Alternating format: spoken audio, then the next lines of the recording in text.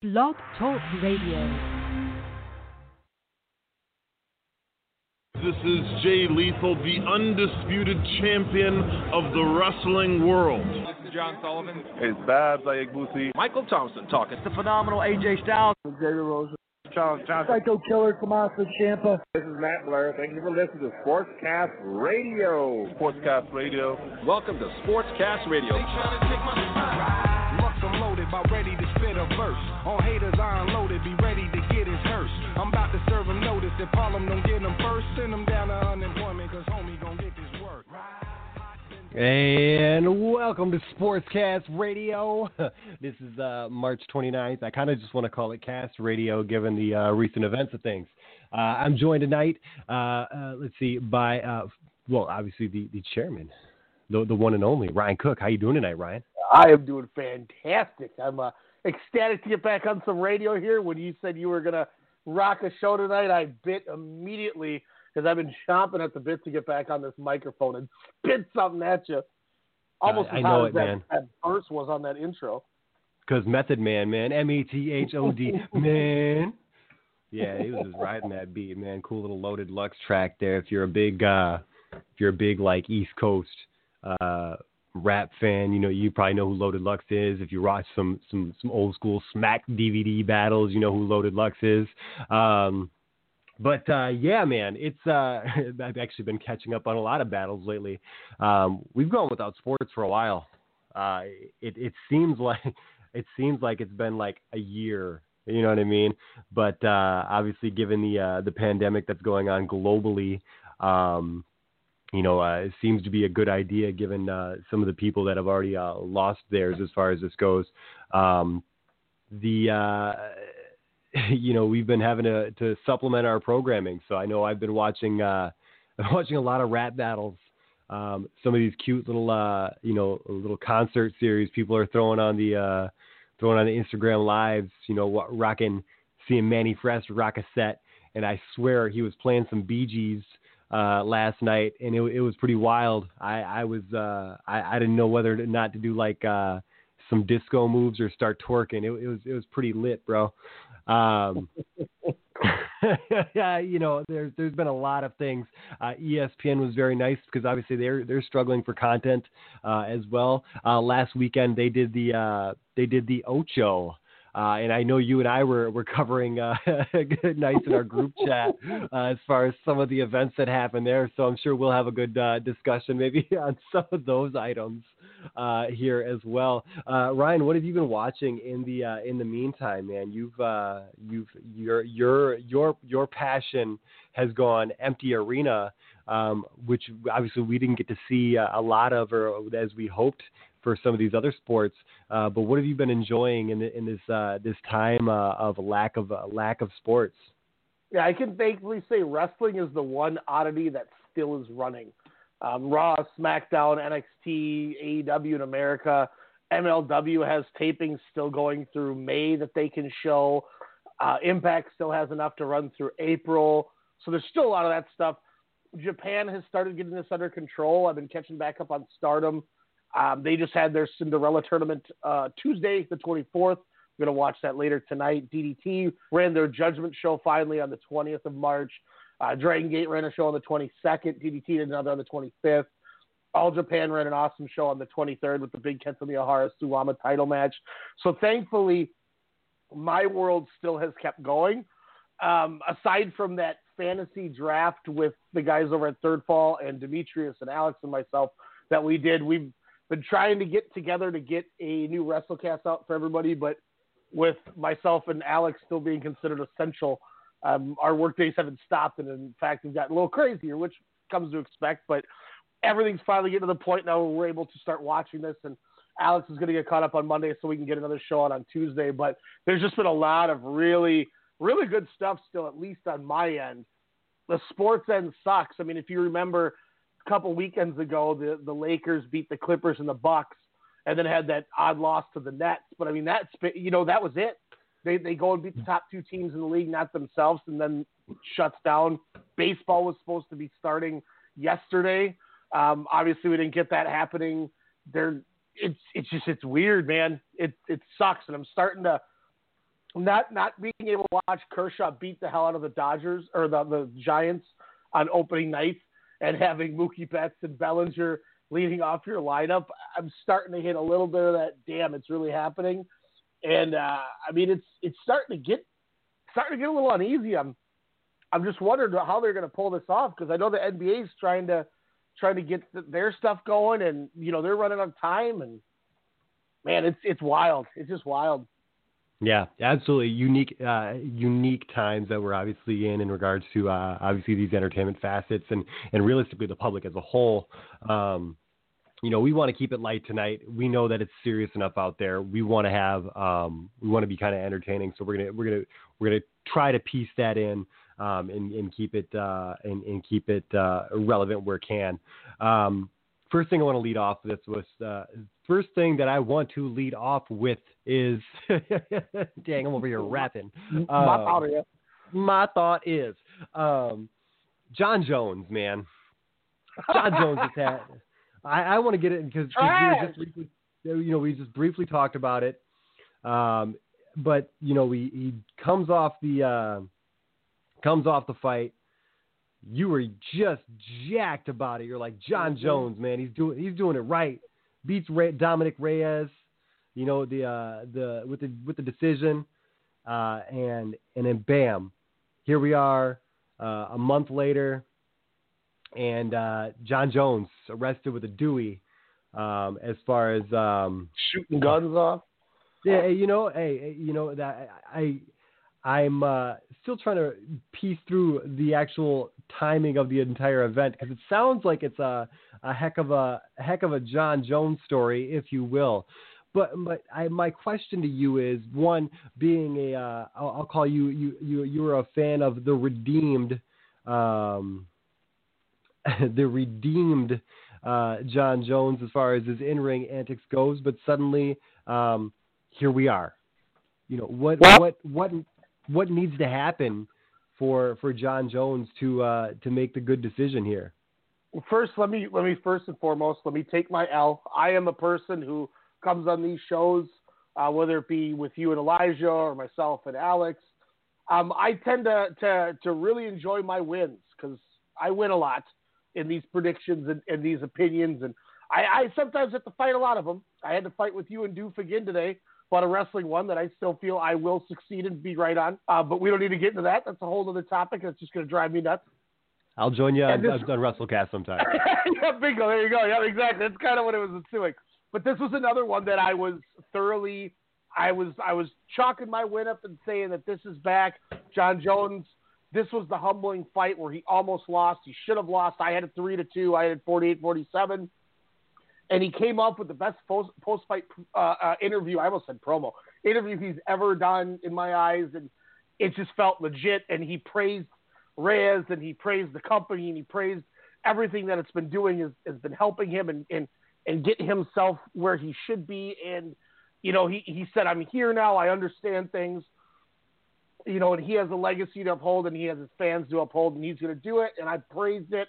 And now I need to apologize and I'm going to take all that bullshit I fed you guys and I'm going to shove it in my own mouth and just eat a whole lump's worth of poop because that's about how I feel after this. I can officially say that he has gone from potentially the GOAT to, as the New York Post titled it, the DOTE, the disappointment of all time. It's embarrassing that I'm just bored sitting at home, so I just drive around drunk shooting my gun off in Albuquerque. This isn't Breaking Bad, pal, so knock it off. Dana White doesn't help that he endorses and supports this man and never, like, anytime something bad happens, he's like, oh, it's just Johnny Bones, it's my boy. And I guess when you're pals like that with the guy who runs the place, I guess you can kind of get away with things. But Dana White, some people are saying he needs to be suspended for a year after this, and not even kind of just letting something like this go. I think you just need to terminate him. I think he needs to be released by the UFC. They're under enough scrutiny right now as it is with trying to get the fight going, UFC 249, which you got on the rundown we'll talk about. But I think you just need to save some face, Dana White, and you just need to just cut ties with this guy because that company from, I believe, China that bought this place for $2 billion, this is a bad look in my eyes of those investors if you keep this guy around. I'm going to go, all right, man, we understand it's a different breed of sport. It's a different thing. It's a different animal in the entertainment world. But this guy can't be sitting here continuously praised because the problem is he's going to go back in the ring. He's going to beat somebody again. And once again, he's going to get praised as the best light heavyweight champion of all time. And it's going to try to wash all this under the bridge, and it can't happen, man. Now, I agree with I want to say like 98%. I'm going to say 98%. And I'm going to give the slight caveat on this. Obviously, he, the body cam footage was released. I don't know if you had a chance to check it out or not. It was pretty interesting as far as some of the exchanges goes. He kind of says, he's going stir crazy, admits that he's scared for his family, et cetera, et cetera. He was rolling with an open container, no proof of insurance, and negligent use of a firearm. But he's shooting it. Like, just keep it real. Yeah, no, absolutely. But here's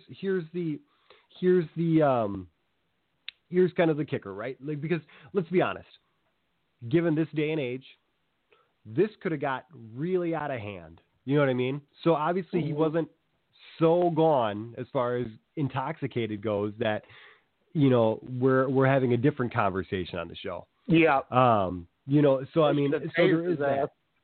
There were a couple moments in there where he says, after they get the cuffs on, then that's really when it kind of goes that he starts stressing like, I have anxiety, and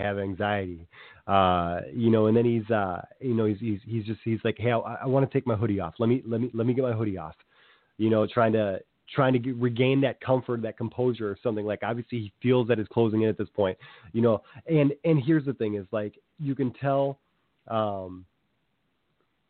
he was a little, and I don't want to say this like, oh, he's a crazy person. I don't want to say he's a crazy. I just got a special caller on here, a crazy person. Okay. But, you could tell that at some point he hit that reality set in, and you could hear a little humanity or a little scared or a little, that moment in him. So, yes, he's in a position where, he gets beat up for a living. Okay. If you say he hasn't been hit. Can I just say one thing real quick, not to cut you off, but you made a point that I don't want to forget. You sensed a little humanity when you were listening to it. You said when he got scared. Yeah. I sensed a little humanity in him when he beat Reyes and retained the title when he almost lost it. And look what happened. Yeah. Oh, yeah. But I'm saying, like, but here, those are two different things, right? It's easy to be in a high, right? It's easy to be in a high. This one is now you're hitting a low. Okay. So, and here's the thing is I'm hoping he does hit a low to the point where he can really, maybe hit the treatment spot. But I know somebody who's going to weigh in on this right now, and we're going to get it. And it's certainly not Cletus Selden, but we got somebody on the line. Go ahead and give me your thoughts on Jon Jones and his current situation. I'm not going to say anything like groundbreaking or crazy, or it's probably going to be kind of boring, but it's like, I don't really care. The guy, like, great fighter, needs a lot of work as a human being, and it is what it is. Like, I'm not going to put any stock into it, let it bother me. It is what it is. Hopefully he can stop driving drunk so he doesn't put other people's lives in danger, but he's just not a good person. Yeah, and I can agree with that. I can say if you're looking at the merits of somebody based on their actions, you're absolutely correct. You're absolutely correct. And this being another outside the octagon incident for him does not bode well. And again, when it comes down to boding well, and this is going to be the next part of this segue when we're talking about the UFC, the enablers. You have to wonder who's. Can I just say one more thing? Oh, yeah, absolutely. I'd gotten to the point where I just don't even. Come on, get there. I almost treat. You're playing the show, baby. Get there. Sorry. Get there. Oh, that's right. You calling an audible, bro? What's going on? He's doing his road to the show, I think, right now. He's probably batting or running. Yeah, I'm to the point in sports where I've come to like just separate like the athlete from the person, and it's just all it is entertainment for me. I mean, like, these guys are just as flawed as any other normal person, probably even more flawed than your average person because they've been put on a pedestal like all their lives.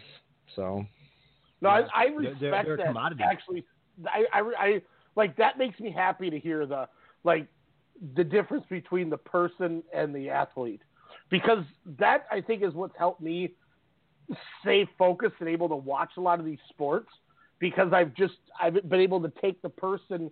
Like, I never want to meet that man as a person, but I want to see him try to help me win a championship type thing. You know what I mean?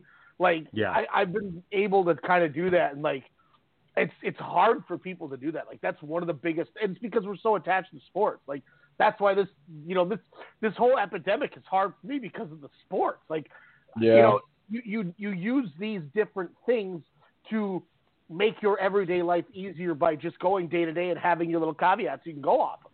And this was, my monitor always says sports or wrestling going while I'm playing a video game. And I'm about to run out of the wrestling and the sports is not existent. It's like, well, what am I going to do? I'm not going to go watch Triple H Roman Reigns on ESPN, for God's sakes, because it was trash. So I can't use ESPN right now as an outlet. So that's just like I'm emphatic with what Elias just said. I think that's, I'm with him 100%. Like, it's just, you have to almost do that in this day and age to keep yourself invested and separated, because I mean, it happens ever. I mean, look at Antonio Brown. The dude's he's walking around with a sock on his cock while he's getting paid. You know what I mean? Like, come on, man. Like, is he a member of the Red Hot Chili Peppers? Maybe. There's a throwback for you. That's a reference. Yeah. And I'm sorry, what was the main event of that WrestleMania? Triple H and Roman Reigns. Trash! Yeah. Oh man, that's just exactly what it is, man. With commercials, this thing has been going on since 9:00. Like, this was the first WrestleMania where every one of us was sitting there going, it's like 11:15 and this thing is still on. Like, at least it wasn't Goldberg versus Triple H. Oh, goodness gracious. I remember that feud from 2002 or whatever that was. I wouldn't put it past E to bring that to be like, let's do that. Well, apparently it's Bill Goldberg defending against Braun Strowman now. Nice. I wonder if any of that money's going to go to indie wrestlers. But again, not trying to make this WrestleCast Radio. So that being said, I just hope that Goldberg doesn't try to jackhammer Braun Strowman, because it's at least probably not going to be pretty. Braun will jump. Here's the last thing I'll say, then I'll stop talking wrestling. At least the Undertaker, he got straight in the air, because at least the Undertaker jumped. Bray Wyatt's stupid, I'm mad, angry, fat ass couldn't even jump for the guy. And Goldberg's strong enough, at least he got him over. And, you got Bray Wyatt, losing the title. And then if you look at it, and this is what made me turn the corner, not blaming Goldberg, is when he lifted up Wyatt for the jackhammer, like, his legs were bent in half. Like, he didn't even jump for him. He just sandbagged him. And that's a fat son of a bitch sandbag right there. Did Goldberg go, stupid? Well, he did go, when he lifted him, though. I mean, it's like deadlifting a fridge. Yeah, right. Fat ass. So getting back on track. I can lift really small refrigerators. Oh, yeah, you got a bunch of your job. Getting back on track here, guys. Jeez. I'm gonna start muting people. I'm gonna feel like Tony Reale on here. I'm gonna start slapping mute buttons on people. Damn it! I just lost 2 points. The points matter on this one, by the way. The points matter on Strong Style Media. It's kind of like Strong Style Media is going to be. Actually, we're going to go Around the Horn meets what's that improv show? Not Wild and Out, but the white guy version. Whose line is it anyway? You lost me. Yeah, Whose line is it anyway? I know the African American version, but not the Caucasian version. So going back to Jon Jones, the one thing that you touched on it, Ryan, the enabler. You have Dana White who's just like, we're going to let it play out. He never. When it comes to actually assigning blame to people, I think I've never seen somebody deliver so many slaps on the wrist like Dana White. He's the parent you go to because you know the other one's going to say no, and he always says yes. Yep. Dana White's all about the bottom line, man. Like it's odd, like he does not care what his guy he doesn't care what Jon Jones does or Conor McGregor. Like his cash cows. They can fucking run amok. He's like, they're making me money. I love them. Whatever. I guess Perfect. The one thing to be fair about Dana that I will say is at least he doesn't sugarcoat it. Like it'd be different if he was running around going, we do all this stuff and that. He's like, nah, bitch, we're making money. So at least I can respect the fact that he's an honest human being. Yeah, but still, I guess there's that. He's an open asshole. I'm not saying it's ethical or good. I'm not condoning it. I'm just saying at least I can respect that he's not hiding it. You know, you don't hustle your teammates. It's unethical. So Dana White. Speaking of Dana White and the bottom line, obviously he's still hunting for a venue for UFC 249 for Khabib versus Ferguson. I have an update on that. So Khabib, obviously, he does take his Ramadan breaks there as far as it goes, and that's perfectly fine. But obviously, looking out for the bottom line, Dana White's trying to go to the cash cow one more time here. So as the article I read, he had 4 or 5 venues to possibly replace the Barclays Center. The event's still supposed to take place on April 18th. It's a matter of where at this point. I don't think it can be an open event. So I think it's just going to be, that'll be an empty event. Like that'll be Fight Club right there, man. Like, well, they did one in Brazil a couple of weeks ago. That there was no fans at they did a UFC. It was like the 20th, maybe, or 21st. Yeah. But it was in Brazil, and there was 0 fans. And so I mean, it's going to be Fight Club. Last Monday, he said that they have a venue. He just hasn't disclosed it yet because he doesn't need to. He said, but ESPN Plus pay-per-view will be showing this just like they should. And you can also mark April 18th as the official comeback of UFC, meaning they are done. Because the official 8-week ban of gatherings involving 50-plus people will be finished. So he said this will mark the official comeback. The people that need to be there will be invited. The people the people that are not essential to the teams or camera crews or commentary or anything will not be allowed to be there, and they already have venue locked up. He just doesn't have a reason to release it yet.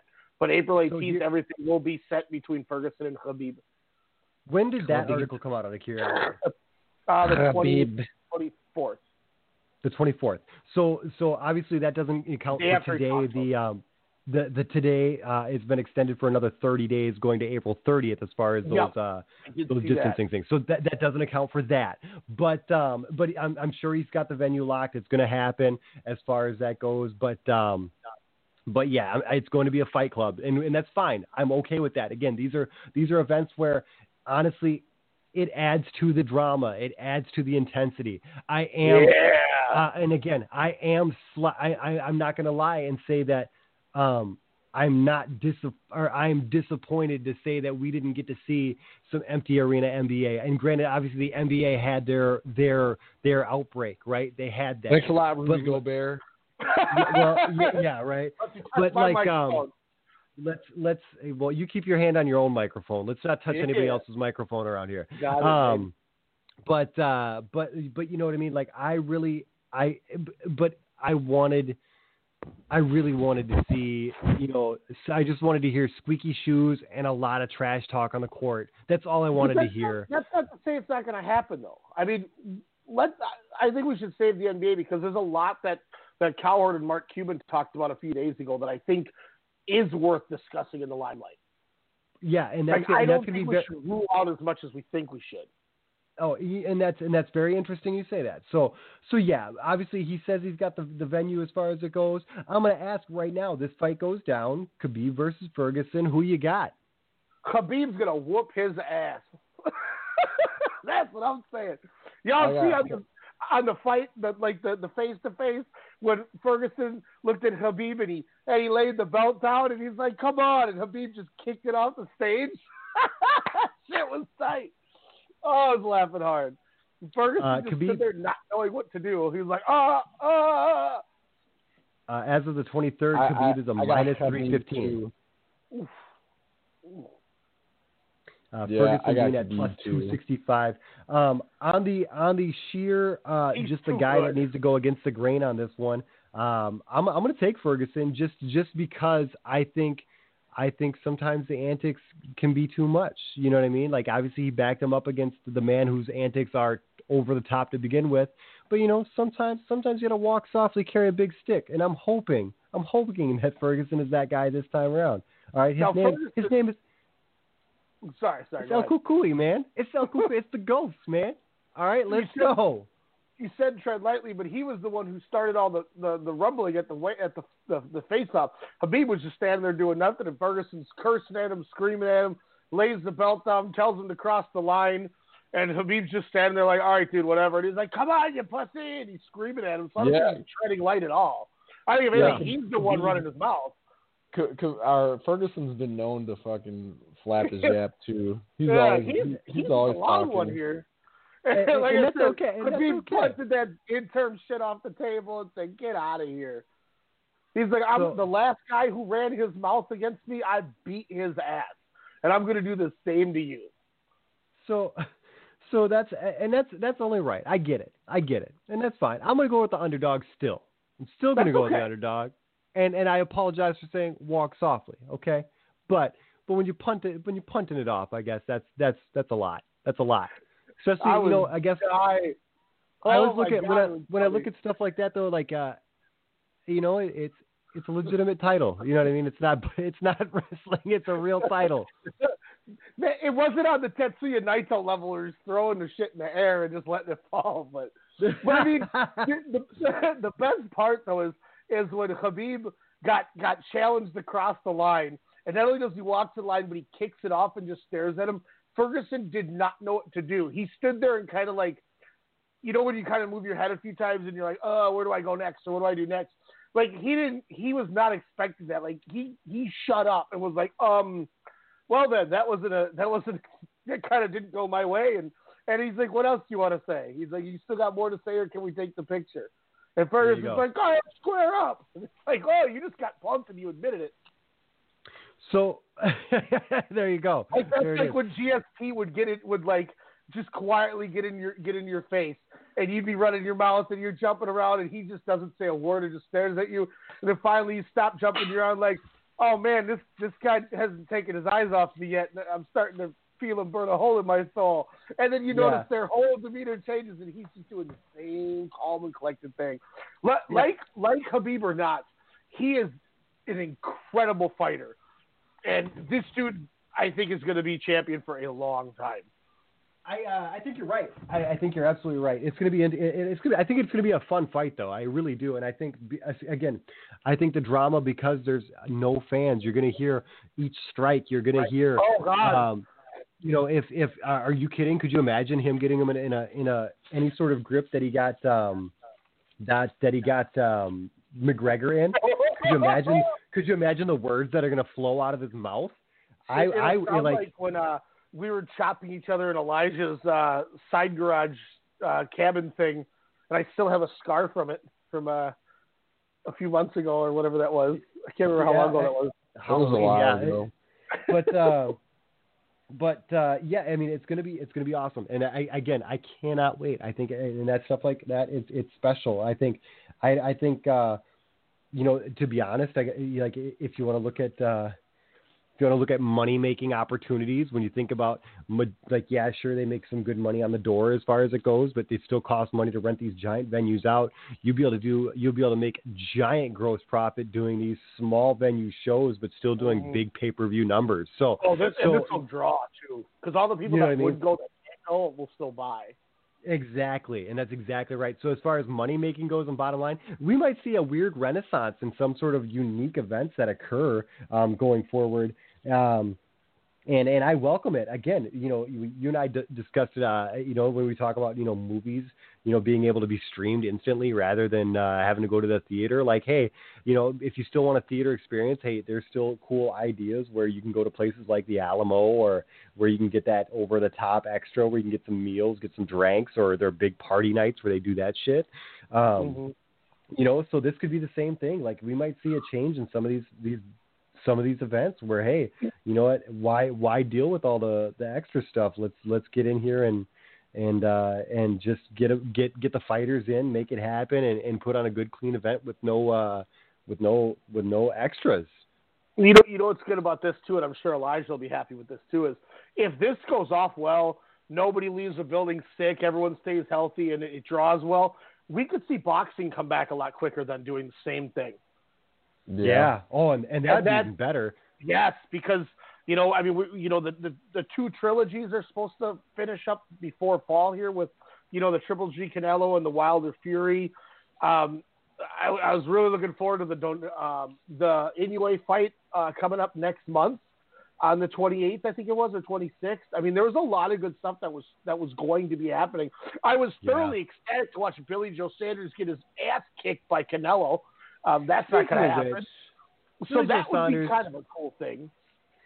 You mentioned his name, and I got to bring this up right now. Billy Joe Saunders, be it funny or not, this dude decides to be a good idea to get in front of a punching bag and essentially show you good form on how to punch, except he labels it how to beat your wife. Oh. Wow. Yikes. My God. Like, what a human piece of excrement. I hate that. Like, I don't care if you're joking or not. Like, dude, you're a professional fighter. That's not something you say. You're joking, it's with your two friends in a text. Yeah, and that's fine. Again, I get that. There's a time and a place for shitty comments all over the world. Okay. Yeah. We do it with game every night. Yeah, right. You and I know it. Side party. Yeah. So here's the thing. Again, you're going to be going up against Canelo, world-class fighter, champion, your biggest payday to date, guaranteed. You know what I mean? And you do something stupid like that. Like, man, and here's the thing is, during this time, in considering that Billy Joe Saunders, like, in the boxing world, he's well known, but in the sports world, he's not. You know what I mean? Like, people know Canelo. People know Mayweather, who speaking of Mayweather, has taken dude's had just a terrible month as far as his life goes. But there's just no excuse for that. You're stupid. However, shout outs to Clarissa Shields. Shout outs to Clarissa Shields, who thanks. Shout outs to Clarissa Shields, who does a video also. And it's like how to defend yourself against your dumbass man or something like that. And literally, like, she's punching the bag. And she's like, you drive through the dick. And then she just throws this crazy low uppercut and just hits this bag. And I felt it. She hit the bag in the yeah, she hit that bag deep in the B, man. Like, that's what it was. you know, what does this say, too, about Billy Joe as a father when his kid's dick punching Dominic Wade and stuff? Yeah. Punch him in the dick, kid. It was Willie Monroe Jr. Oh, Willie Monroe. I knew it was one of those guys that got their ass kicked in that Golovkin title run. I knew it was one of those, like, middle guys. But I mean, like, Elijah. Then he was like, fuck you. Tell me, Elijah, if they fight, you're gonna cheer for Canelo in this fight. I probably won't cheer for anyone because I always try to get you with that. I always tried. I tried on the Chavez Jr. Canelo. It didn't work either. Oh, what? Oh, he wouldn't cheer for Canelo over Chavez Jr.? No, he just. If I remember, he didn't cheer for anybody. He just enjoyed the fight. Yeah. Oh, but it's always good to see Chavez Jr. get worked, right? Like, oh, and I can't wait to see Billy Joe get worked too. That dude is so garbage. Like, he sneaks away with this title, winning these.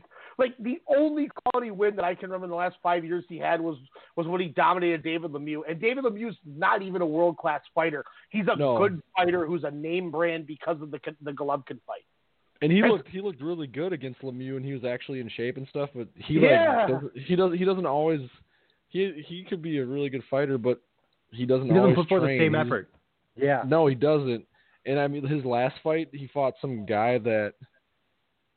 The announcers were like, "What's going on? Why is he like? He's probably losing this fight to this guy who's not good." And it took like Billy Joe Saunders like knocked him out in the last round. But if he wouldn't have knocked him out, he probably would have lost that fight. Ugh. You know, like, I think we even let off on standing 8 count with his Lemieux win. We're like, oh my God, is he finally coming back? It was Marcelo Esteban Coceres. Yeah. November 9th. Took him till the 11th round, a minute left. That dude doesn't even have a Wikipedia page. Didn't Lemieux have a couple good fights after that Golovkin also that made him look like, oh man, David Lemieux's coming on, and then Billy Joe Saunders came out like Gary O'Sullivan, he smoked. Kareem Mature, he smoked. He smoked Curtis Stevens, smoked Glenn Tapia. Yeah, like he had like a good set right there. And Spike O'Sullivan, by the way, you want to talk about people who just can't live up to the hype anymore. Like that dude was the one where it's like, oh man, Spike O'Sullivan coming out looking like Daniel Day-Lewis. I like this guy. And then I saw that live. It was a 15-second fight or whatever. Yeah, man, I've always thought Spike O'Sullivan was like a tough guy, but not like a great fighter. He's a tough dude. And a brawler, but he's never been like a really good fighter. Like you put him up against some of the guys that he's gone up against, I'm like, this dude stands no chance.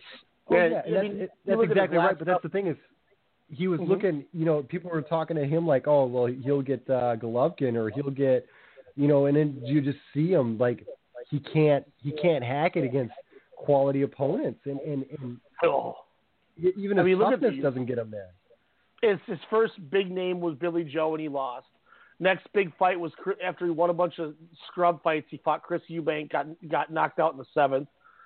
He won 5 or 6 more fights. Nick Quigley might be the biggest name in all of those. Then he gets Lemieux, gets knocked out in the 1st. And then he hasn't fought since March 16th of last year, where he beat, ironically, I guess you could still call him friend of the show, Ian Green's opponent on that Showtime, Kyrie Gray. Who he knocked out in the 6th round. Dang, that's you know, and yeah, that's just something to show. I mean, yeah, and we're missing out on these fights, man. Like so many good fights right now. Like, you know, I'm hoping, you know, and again, it'll come down to how some of the commission wants to handle these, how these venues want to handle it. I mean, you know, it depends on what they can pull together for. When it comes down to these non-essential services and what they can do. But that aside, I don't know, man. I want all these trilogies to come to an end. I get really disappointed when I think about the Triple G and Canelo one, because here's the thing is I don't think you can push that fight off too much longer without. You should do it now. And that's the thing. And that's the thing is you can't push that off longer without legitimately seeing the decay in Golovkin's skills and abilities. Let's just say I want to be on the optimistic side and say he's not inspired against the opposition that he's currently facing. And Trebianchenko almost beat him. Yeah, you better wake up then. But at the end of the day, he still won. And so, but I mean, I want to say that he's not inspired. You know, similarly to the opposed to the big drama show, Max. It's drama show, Max. You know, got to hold him up kind of days. You know, where he was trying to make that name. Now I feel like he's just doing enough to win, and that can be very dangerous for someone like him, because these guys are looking to take his head off to get that big win, because that's still going to matter to them. you and I still, Ryan, agree that it should have been a draw and a Golovkin win. And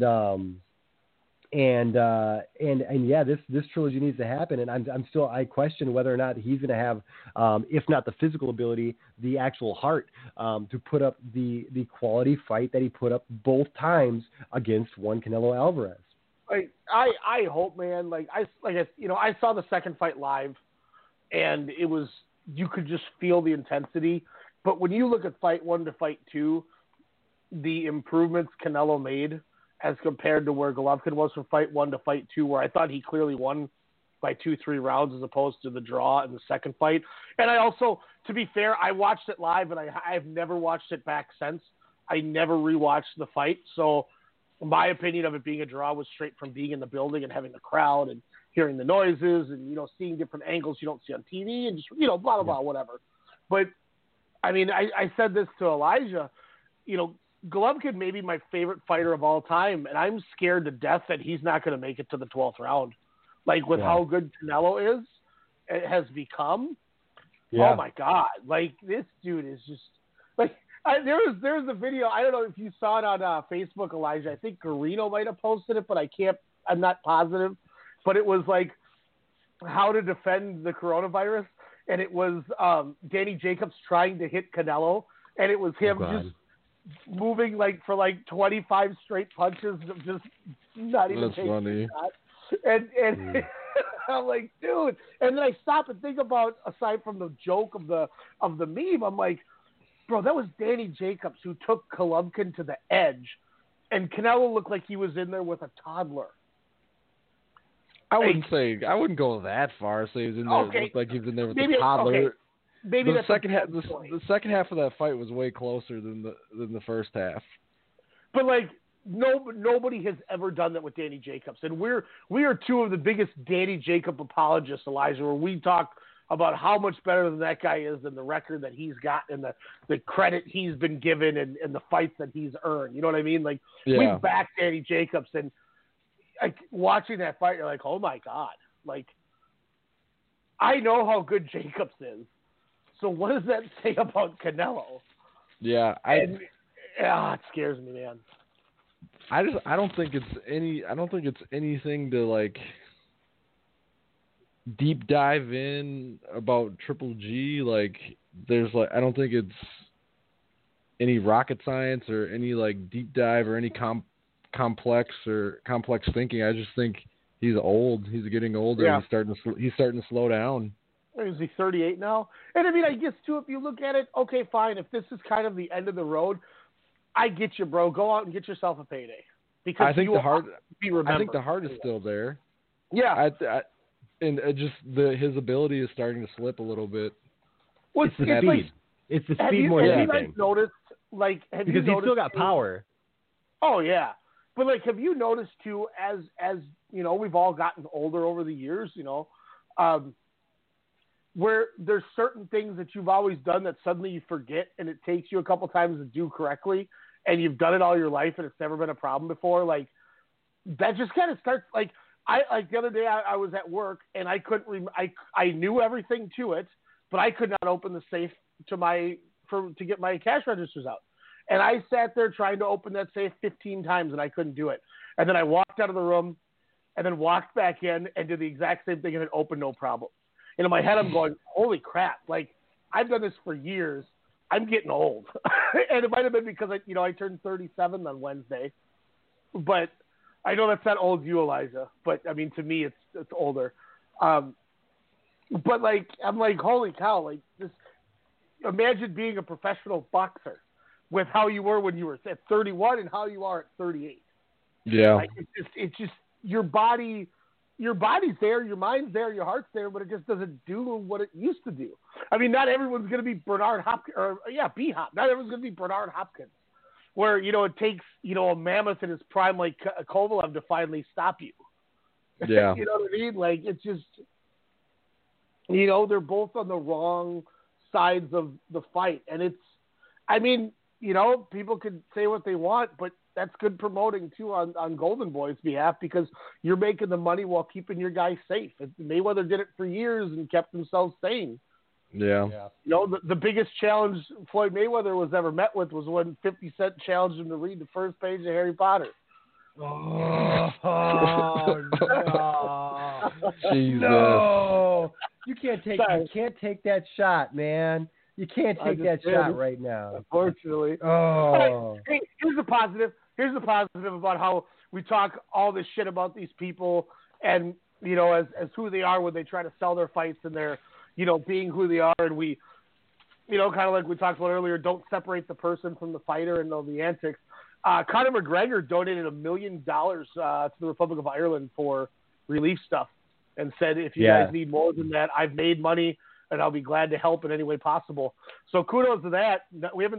Everyone's talking about all the stuff they want to do. You know, he put up and shut up, put up or shut up. He donated $1 million. So kudos to him for all the shit people talk about McGregor. He also having a rough go. I believe lost an aunt to the coronavirus currently. So absolutely. Oh, wow. Not trying to correct him as some of the dumb things he's done, but to give him his credit, Yeah. No, I see power that went out and is making a difference. So kudos, man. More people in power on top of their sport like he is should be doing this shit, people. So you can get it over with, get taken care of. But let's take a little brief moment here, Ryan. I think you prepared some wonderful. Speaking of antics, some wonderful antics for us to take part in. So I think you might even have buttons for this. So maybe we let me just hit this right here, a little 7-second sounder. I think you might be familiar. Uber facts, the most unimportant things you'll never need to know. Yeah, baby, it's back. Ladies and gentlemen, Uber facts. You all know the Uber facts. You love the Uber facts. In the words of Julia from Stardom, you love Uber facts. And I've been taking L's as of late, the last couple times.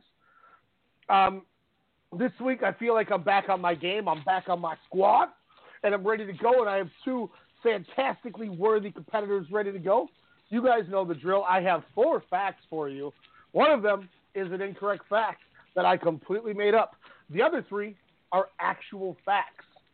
Gentlemen, are you ready to play some Uber facts? Sure. Let's do it. Number 1.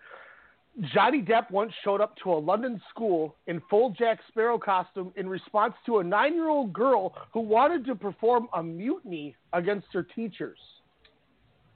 Number 2. It's Hard Out Here for a Pimp by 3 6 Mafia was the first rap song to win an Oscar for Best Original Song.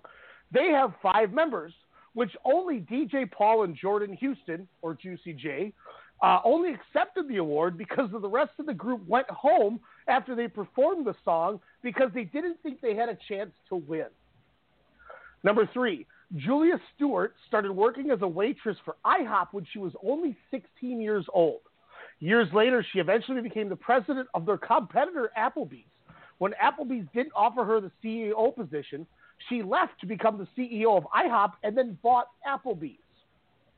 And number 4, during a zoo visit in the late 80s, Mike Tyson offered a zookeeper $10,000 to open a gorilla cage so he could go inside and punch him where he was bullying the other primates.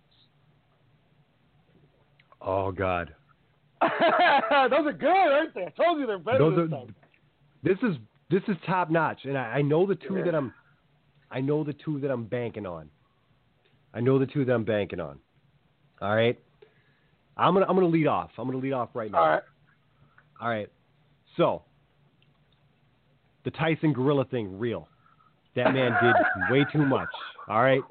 We all know this. All right. We all know this. The Applebee's IHOP chick. She works hard for the money. Made it happen. Real as it gets. The Oscar is a tough one because 2 rap songs have actually won Oscars. And that is, and one just now actually performed his Oscar-winning song over the last year was Eminem for the 8 Mile joint, the Mom Spaghetti and all that jazz.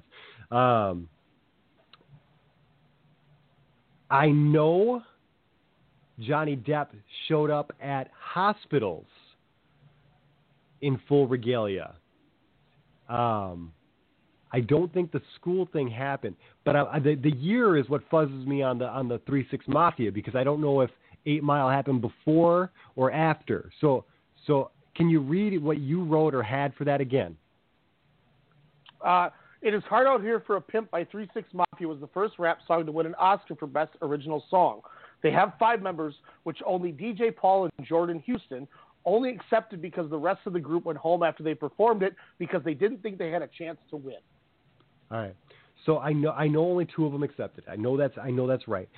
I just don't know. So it's between those 2. I'm going to say today, Jordan. I am going to say.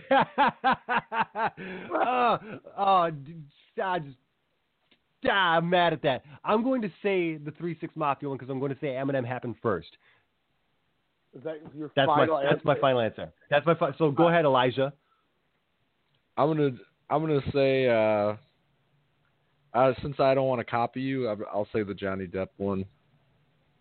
All right, if you think he's right, you don't have to not pick it. Yeah, we can win together. If you think I'm right. I just made fun of you, man. We can't win together now. I like the fact that if you're Titanicing, you're doing it on your own. You know what I mean? Like and otherwise you're letting me out to burn. In which case you get the big comeuppance here. So if you by sticking to your guns, you're risking it all. This is an all-in proposition for Elijah right here. So you guys are both smart to stay away from the Mike Tyson one because that actually happened. Yeah, I know that happened. I heard that. The Julia Stewart CEO thing was so mind-blowing that I had to include it in here because I thought there's a chance they might think I am making all of this crap up. And I thought it was really cool. So that is definitely one. Now it's just a matter of if Elijah should have went with Jordan or went to his own. And unfortunately for Jordan's sake, you sniffed it out the whole time. I'm completely wrong on that one. Eminem's Lose Yourself was the first one to win, and he didn't even show up. You are right, Jordan. You win the game. Woo! Yes. You know, yeah, I thought... That's what I get for being a dickhead. So my thought was, it was so up your wheelhouse that I threw it in there thinking that you would just completely override it, Jordan. That was my reasoning for throwing that in there. So here's the great thing. Jon Stewart was hosting that year. And I remember the comment that he made right after they accepted their award. He said, "For those of you keeping track at home, that's 3-6 Mafia, 1 Oscar, Martin Scorsese, 0. At the time, Scorsese hasn't won yet. So, I just amazing. Awesome. I love it. That's good. That's really rich, man. Uber facts. Oh. You say you have a second round? No, I was just saying that was the Uber facts. Oh, okay. I thought you... No, it's okay. We don't need to do a second round. That was pretty wild. We touched on it with the opening segment there about things that we watched as far as it goes. Normally, ESPN reserves the Ocho to happen on August 8th of the year, obviously 8/8. However, given the fact that they didn't have content, they pushed it up a little earlier, and we had an awesome schedule that happened on March 21st or 22nd rather. Started at midnight.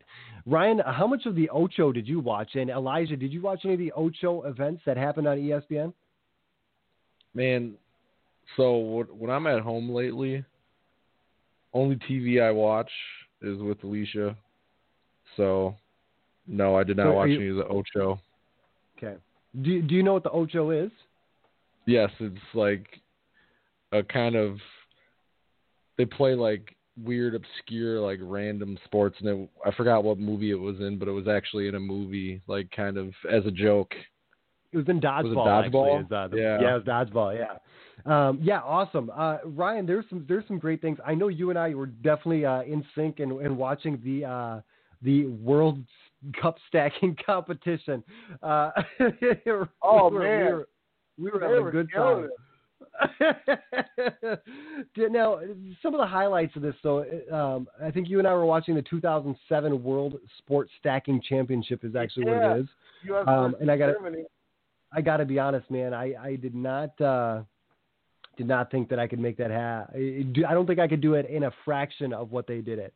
Trying to look at the fastest 333 or the I don't even know what the other one is. Like there's like a weird like pyramid like where it's like 343. Robin Stangenberg, David Wolf, and Miriam Christ killed it when they took on the U.S. team. My goodness gracious, they put a beating on us. David Wolf looks like he's fresh out of Pete and Pete from Nickelodeon.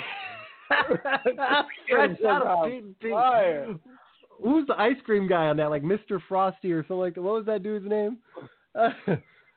Pete and Pete. Oh man, Pete and Pete was a great. They're always eating open face sandwiches and stuff. Oh my God, Pete and Pete was a great show. I miss Pete and Pete. Mr. Tasty. So there was also some really great things that I didn't know there was actual events for. So there's some things that I was aware of. There's some ultimate frisbee. That's cool. All right, I get down with that. Spike ball. That's a new gimmick as far as that goes. That was always a fun one.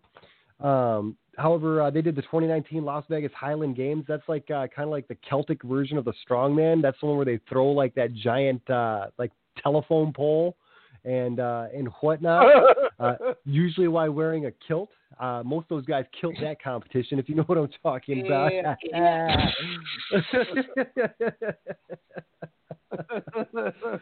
They did the PGA, obviously not doing their big events, but they did have the putt-putt championships.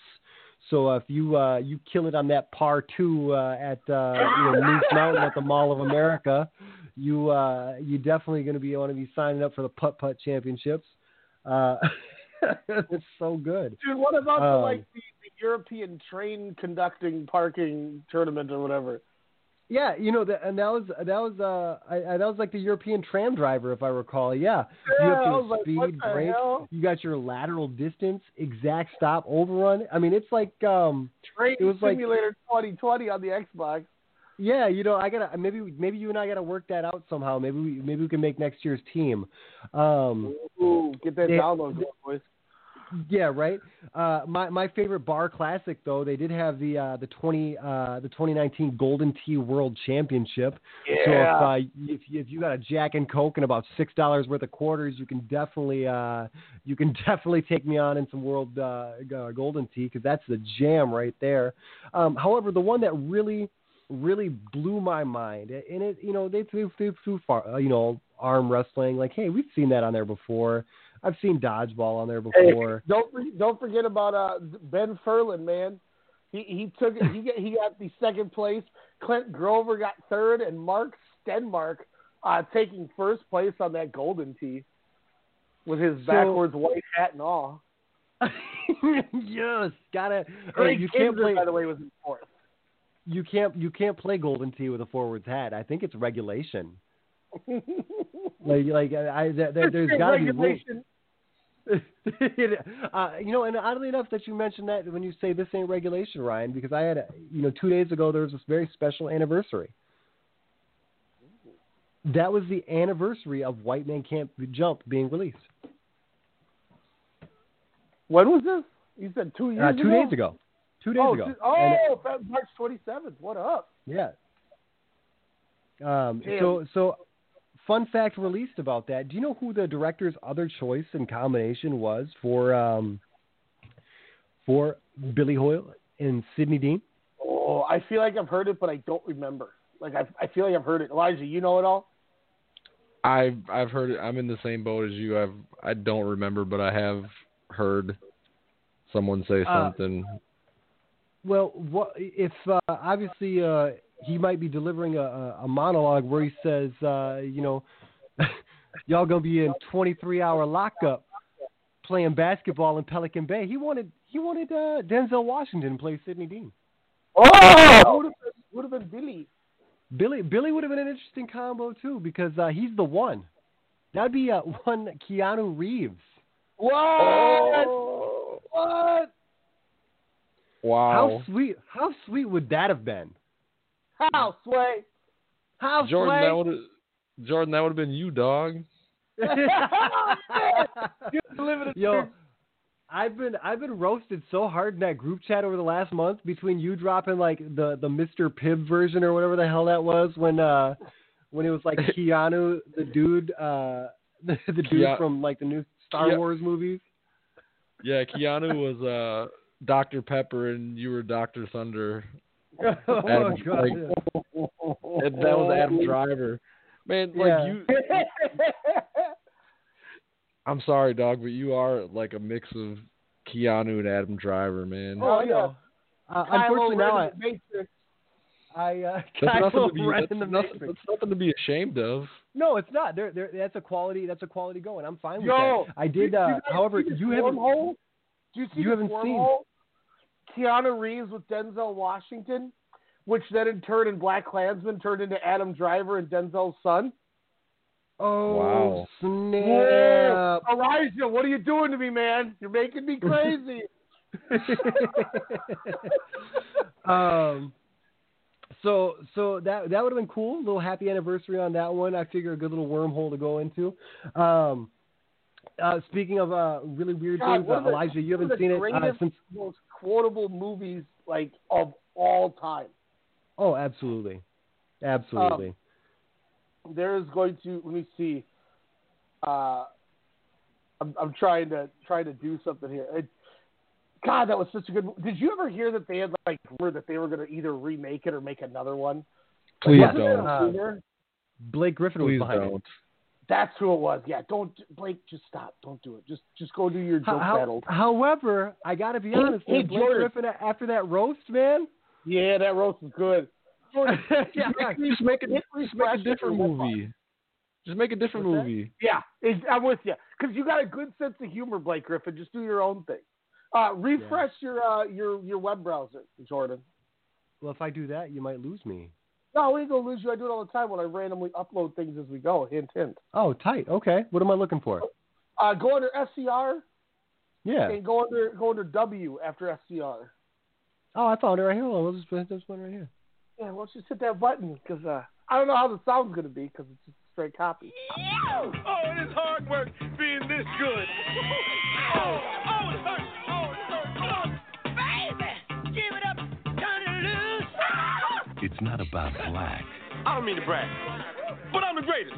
That's because you never saw me. It's not about white. Honey, I'm home. How much money did you make today? I missed you too. I'm sorry, honey. It's about green. I want to find out how good you are, chump. I'm your white shadow. I have a business proposal for you, as if you don't mind hustling. What kind of hustle? $500, baby, and you can pick my teammate. Give him the chump. You mean play basketball? I got something for you. Shut your anorexic, malnutrition, tapeworm having, overdose, Dick Gregory, Bahamian diet drinking ass up. I'll see you hustle. Hey, I've never used no goofy white mother. Hey, who you calling goofy white mother? You. 500 divided by 2. How much do you love me? I love you, infinity. Oh, Billy, you're so stupid. You should have said I love you infinity plus infinity. We shoot you, Billy, but first we want the money. There are rules to hustling. There's an ethics involved. Yeah, that you wouldn't know a damn thing about. Will you explain to this Gladys Knight and the pimp? It's pips! The pips! Winning and losing is all one big organic globule. I hate it when you talk like that. You got that big Z in your fro, man. What are you, the Black Zorro? What are you doing? I'm doing two things. What? I'm making them mad. Most guys don't play good when they're mad. Look, you know you're embarrassing me. That's what you're doing. Yeah, well, that's the other thing I'm doing. I only have 4 words for you. White men can't jump.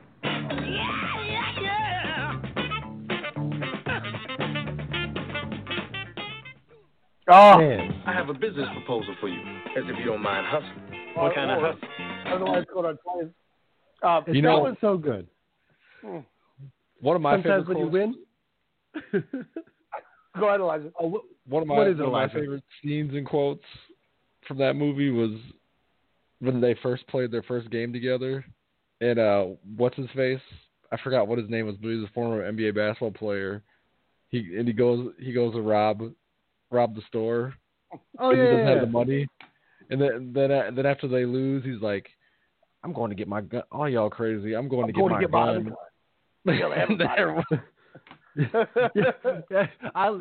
That's legit, like the best scene, because he robs old guy that used to No. Who was it? The dude he used to be the old guy on Comic View. Was Marcus Johnson from he played UCLA. And then he was on the Bucks and Clippers. Wasn't the old dude from Friday who's like, no.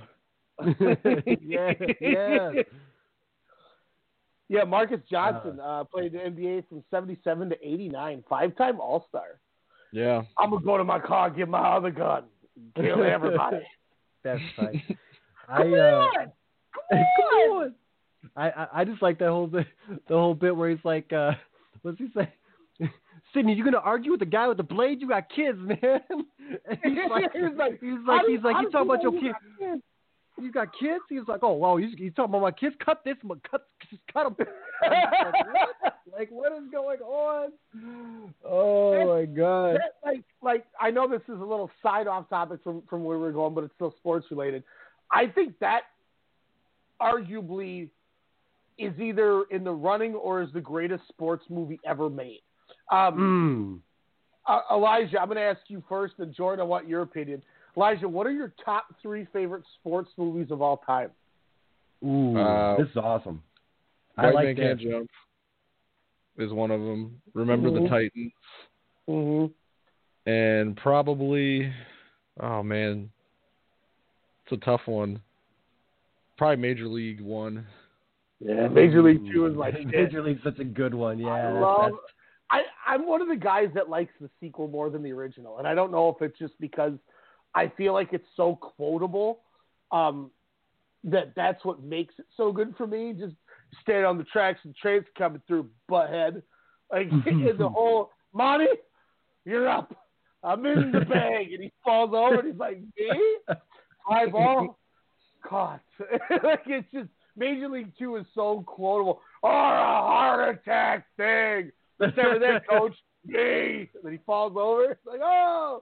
But also, Major don't forget League the was so great with starting. You know what I mean? Like they set it up, and I think what helped with Major League 2, and this is a problem that a lot of movies have, and this is where they actually succeeded, is when you lost Wesley Snipes to the sequel, you made a new star with Omar Epps. I mean, look what Omar Epps went on to do after that movie. Whereas normally you get a guy that fills in and they can't do it. And the guy who, with Omar Epps playing Willie Mays Hayes, he had such a good chemistry with Charlie Sheen and Tom Berenger and those guys. Where like a lot of the guys come in and they're like, it's the sequel. You're new. It's not the same.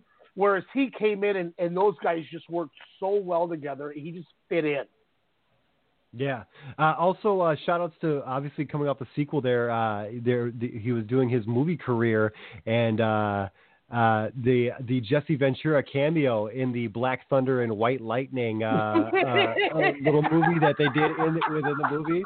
That stuff was so good. Oh my God! He like jumps out with like this really weird like legs out, like and lands on his feet. There's a machine gun. It's so funny, man. Omar Epps jumps like 80 feet.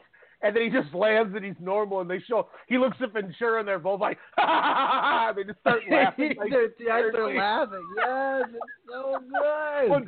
And the ultimate of all ultimates, Dorn, who activates himself, and Berenger goes, shit. None of that Olay bullshit, Dorn. None of that Olay bullshit, Dorn. And he goes in there and he's like, I need you to take one for the team. He's like, no, I'm going to get it. He's like, Dorn. He's like, fine. And he looks at Berenger and he goes in there and he gets beamed right in the spine and he just shakes. He goes, oh, God. He goes to first base.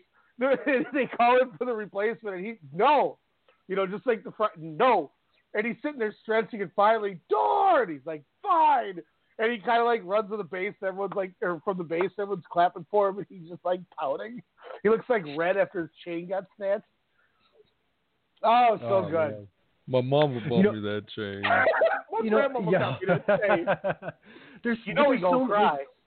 There's so many good ones though. It's so tough because all right, I like Rudy. I watch Rudy every year before, like the week before the first Notre Dame game. I watch Rudy. Like that's my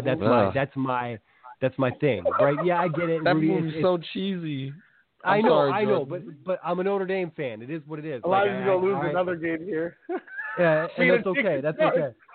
So, but then I think about all the other good. Like I remember, like I just love sport. Like I love sports movies because they are so formulaic, right? They're all usually a ragtag group of misfits. There's the hard luck story. There's but I'm also I'm a big fan of like The Air Up There with Kevin Bacon. You know what I mean? Like sometimes you got to hit that Jimmy Shake. Joanna Man. Joanna Man. Hey, I liked Eddie. I remember we saw Eddie was tight. Me and Demetrius. Come on, Coach the Knicks. me and Demetrius saw Eddie as a part of a school field trip because we went to school in downtown St. Paul. We went to the Gaultier movie theater, and we watched Eddie as far as one of the field trips go, like towards the end of the year. Oh, yeah. You guys notice that sports movies are always way better than they even should be to us because of how big of here's a movie that I don't know if that isn't in Elijah's and won't be in yours, I'm sure, Jordan. But I loved the movie Draft Day with Kevin Costner. Oh, that was a good movie. That was a solid movie. But people who don't like sports are like, this wasn't that great. And us sports fans are you kidding me? He swindled the Seahawks for those draft picks. It was incredible. We love the draft. This is our life right here. The bad news is though they're still the Browns. That's why that movie sucks is because they're the Browns. That's just what it comes down to. But so I'll tell you. I don't think I could narrow down a top 3, but I'll tell you some of my favorites that won't hit most people's list. I'm a big fan of there's that Pistol Pete movie, The Birth of a Legend. You ever see that movie? Mm-hmm. All right, so it's a really cool movie. It's about Pistol Pete and his growing up and dude essentially just lived with a basketball in his hands. That's why he was so dope. That's why he was the original And One mixtape. That's tight. Yeah, it's super good. So if you're looking for something to watch, try and find The Pistol. It's The Birth of a Legend. It's fantastic. One that I think should be on most people's list. He Got Game. All right. Yeah. Great cameos. That was really good. Great cameos, great acting, great directing. Rick Fox, baby. Rick Fox bringing them to get the little threesome with the cheerleaders. Hey, shout out to that. I'm gonna bring you the white bitches, and he brings them too. He just went ham. All right, he was awesome. He was awesome. But Ray Allen too. Ray Allen. Well, his acting was he acted like an actor, okay, or not an actor. He acted like a ball player, is what I'll say. When he got angry, don't be doing that. Don't do not listen to them. Only listen to me. I retract that statement. You're right. I just did his acting on air. Improv. Yes, that's exactly right. That's exactly My right. fault. All right. My fault. As far as another one of those kind of behind the scenes movies, when you talk about you want to talk about just having a mental lapse. What was the football movie we were just talking about? Draft Day? Blue Chips with Nick Nolte, with Shaquille O'Neal. All right, Blue Chips. Blue Chips is a tight sports movie, man. Blue Chips is good. I like that movie. Yeah. Blue Chips is super good. But then otherwise, what about Jerry? I know one that you got a soft spot for. What about Sunset Park? Is that a sports movie? That was going to be in my top 3. Sunset Park. What time is it? It's time to get live. Sunset Park. What time is? Who would think this would be? What? But then we're from Minnesota. How do we not talk about Miracle or the Mighty Ducks? I mean, come on, man. Because I'm not into hockey, man. Sorry. But you look like the Twins. He doesn't look like Jesse Hall. Jesse Hall was the pitcher on the Sandlot. He don't look like Jesse Hall. He's like Jesse Hall, man. Jesse Hall, Minneapolis, Minnesota. The Mighty Ducks duo, they all were like, Connie Monroe, Minnetonka, Minnesota. They're saying where they're from. Hell yeah. Shout out when you mentioned Blue Chips, Ricky Rowe. I want this and I want that. Nick Nolte, get the hell out of here. And he throws the bag at him. Oh yeah, it's so good. Get the hell out of here. You guys remember Anthony Hardaway's name in the movie? I don't. What was his name of the movie? Butch McRae. Yes. Oh, that's right. Do you guys remember Shaq? His name? I don't remember Shaq's either. Neon Boudreaux. Oh, that's right. I just remember at the press conference where like he's kind of losing it, and he admits to like the payouts. He was like, well, it wasn't really a car. It was kind of like a nuclear powered surfboard or something like that. He says something like that, like just crazy, man. That was an awesome movie, man. And then, do you guys also remember Mel, one of the assistants to Pete Bell, who was played by Nick Nolte? Mm. That was also played by Marcus Johnson from the White Men Can't Jump, tying back to that, who played Raymond. Oh, there you go. Nice. That's tight. Mm-hmm. Love it. What about the program? Program was tight. Program was good. Great, man. And that's the thing is I like all these fucking crazy like behind the. I do like the behind the scenes movies. You know what I mean? But then like I remember when dude gets on the team and he's all jacked up on roids. He goes out and headbutts that car window. He's like, yeah. Crazy. That dude was like the movie version of Tony Mandarich. They were like, we want to portray that some guy is on roids to show how bad it can be. And he's like, well, I could put my head through a car. Great, you just got the part. And we're going to put Ultimate Warrior wristbands around your biceps to stop all the blood in them and just go batshit crazy. Yeah, and there you go. And there you go. That's another Omar Epps movie right there, man. Like that's yeah. But you know, Varsity Blues. What about I Do Not Want Your Life? Like, come on, man. It's a nice mountainy hat you got on there. You know what I mean? Like, come on, man. I don't know, dude. I can do sports. This is actually the perfect time to do a sports movie show, to be perfectly honest. I think what made Sunset Park so good for me too was the fact that it was so well done because they gave everybody, like, they gave the characters depth. Like, Busy Bee was the guy who wanted to be the star and was undersized and was always supportive, but wasn't good enough. He gets his coat taken. He doesn't lose his coat because he wouldn't give it up. He gets shot. He comes back and he gets a chance to play because they finally just do it as a nice thing and find out he's like amazing. Like, he didn't know that before. He was just this goofy ass dude. Terrence Howard played Spaceman. Spaceman. You know?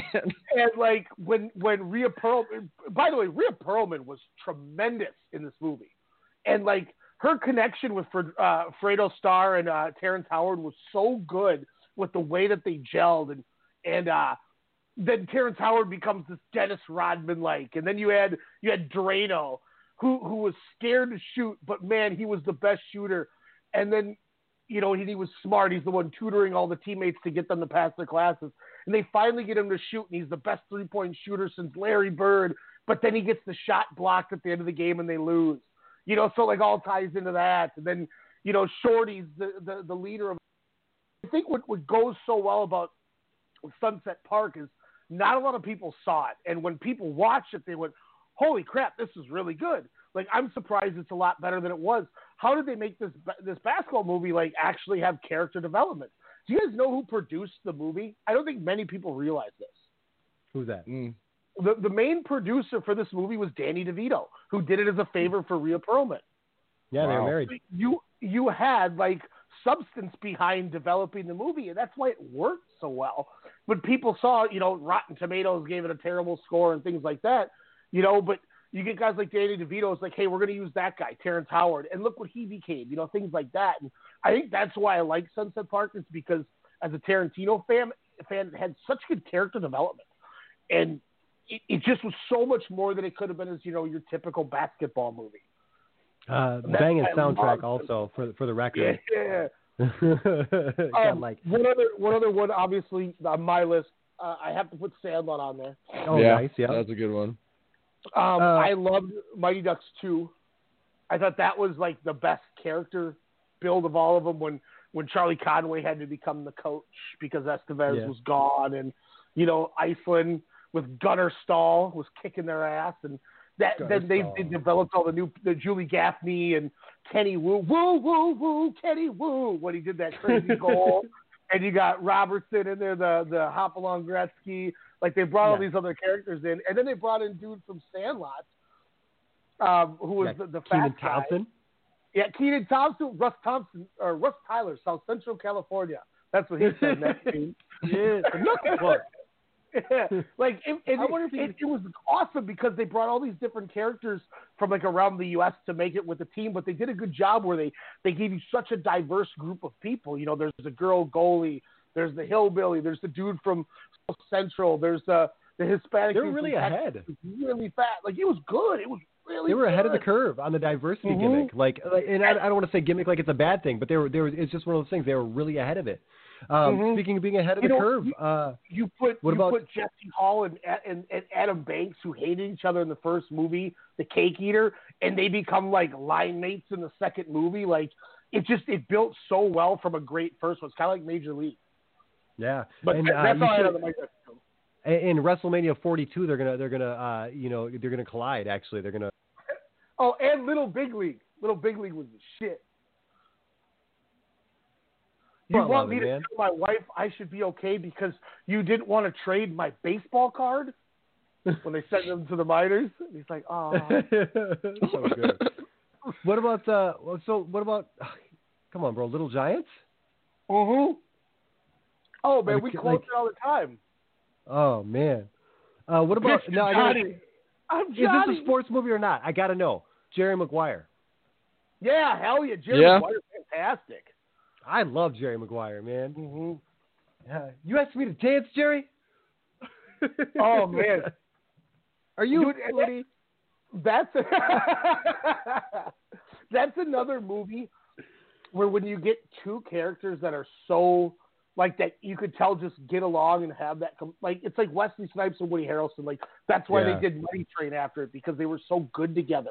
As you wanted to tell me, and I finally watched it, in the second Zombieland, where Woody Harrelson is trying to write out the part, and it's for Wesley Snipes. Like, they still are tied together to this day. It's so great. Tom Cruise and Cuba Gooding Jr. were so good together. I also love the original The Longest Yard. With like the original one with like the old one Burt with Reynolds. Burt Reynolds? Yeah, okay. I don't need poop jokes. Yeah. That was such a harder movie too. Like, people getting killed and like, it was so much more violent. Like, it was a comedy, but at the same time, like, it was a messed up movie, man. Like, he's over there roughing up his wife and stuff, like old school style. It was messed up, but like, that's a great one.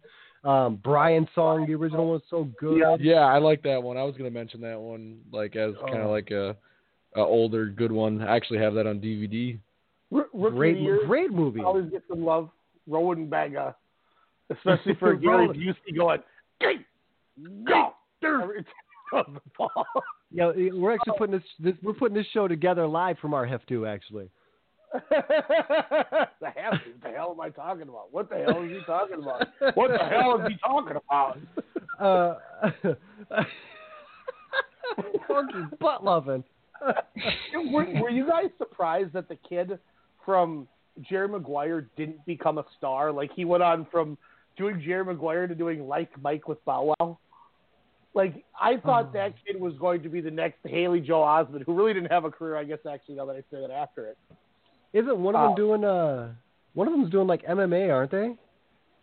Maybe.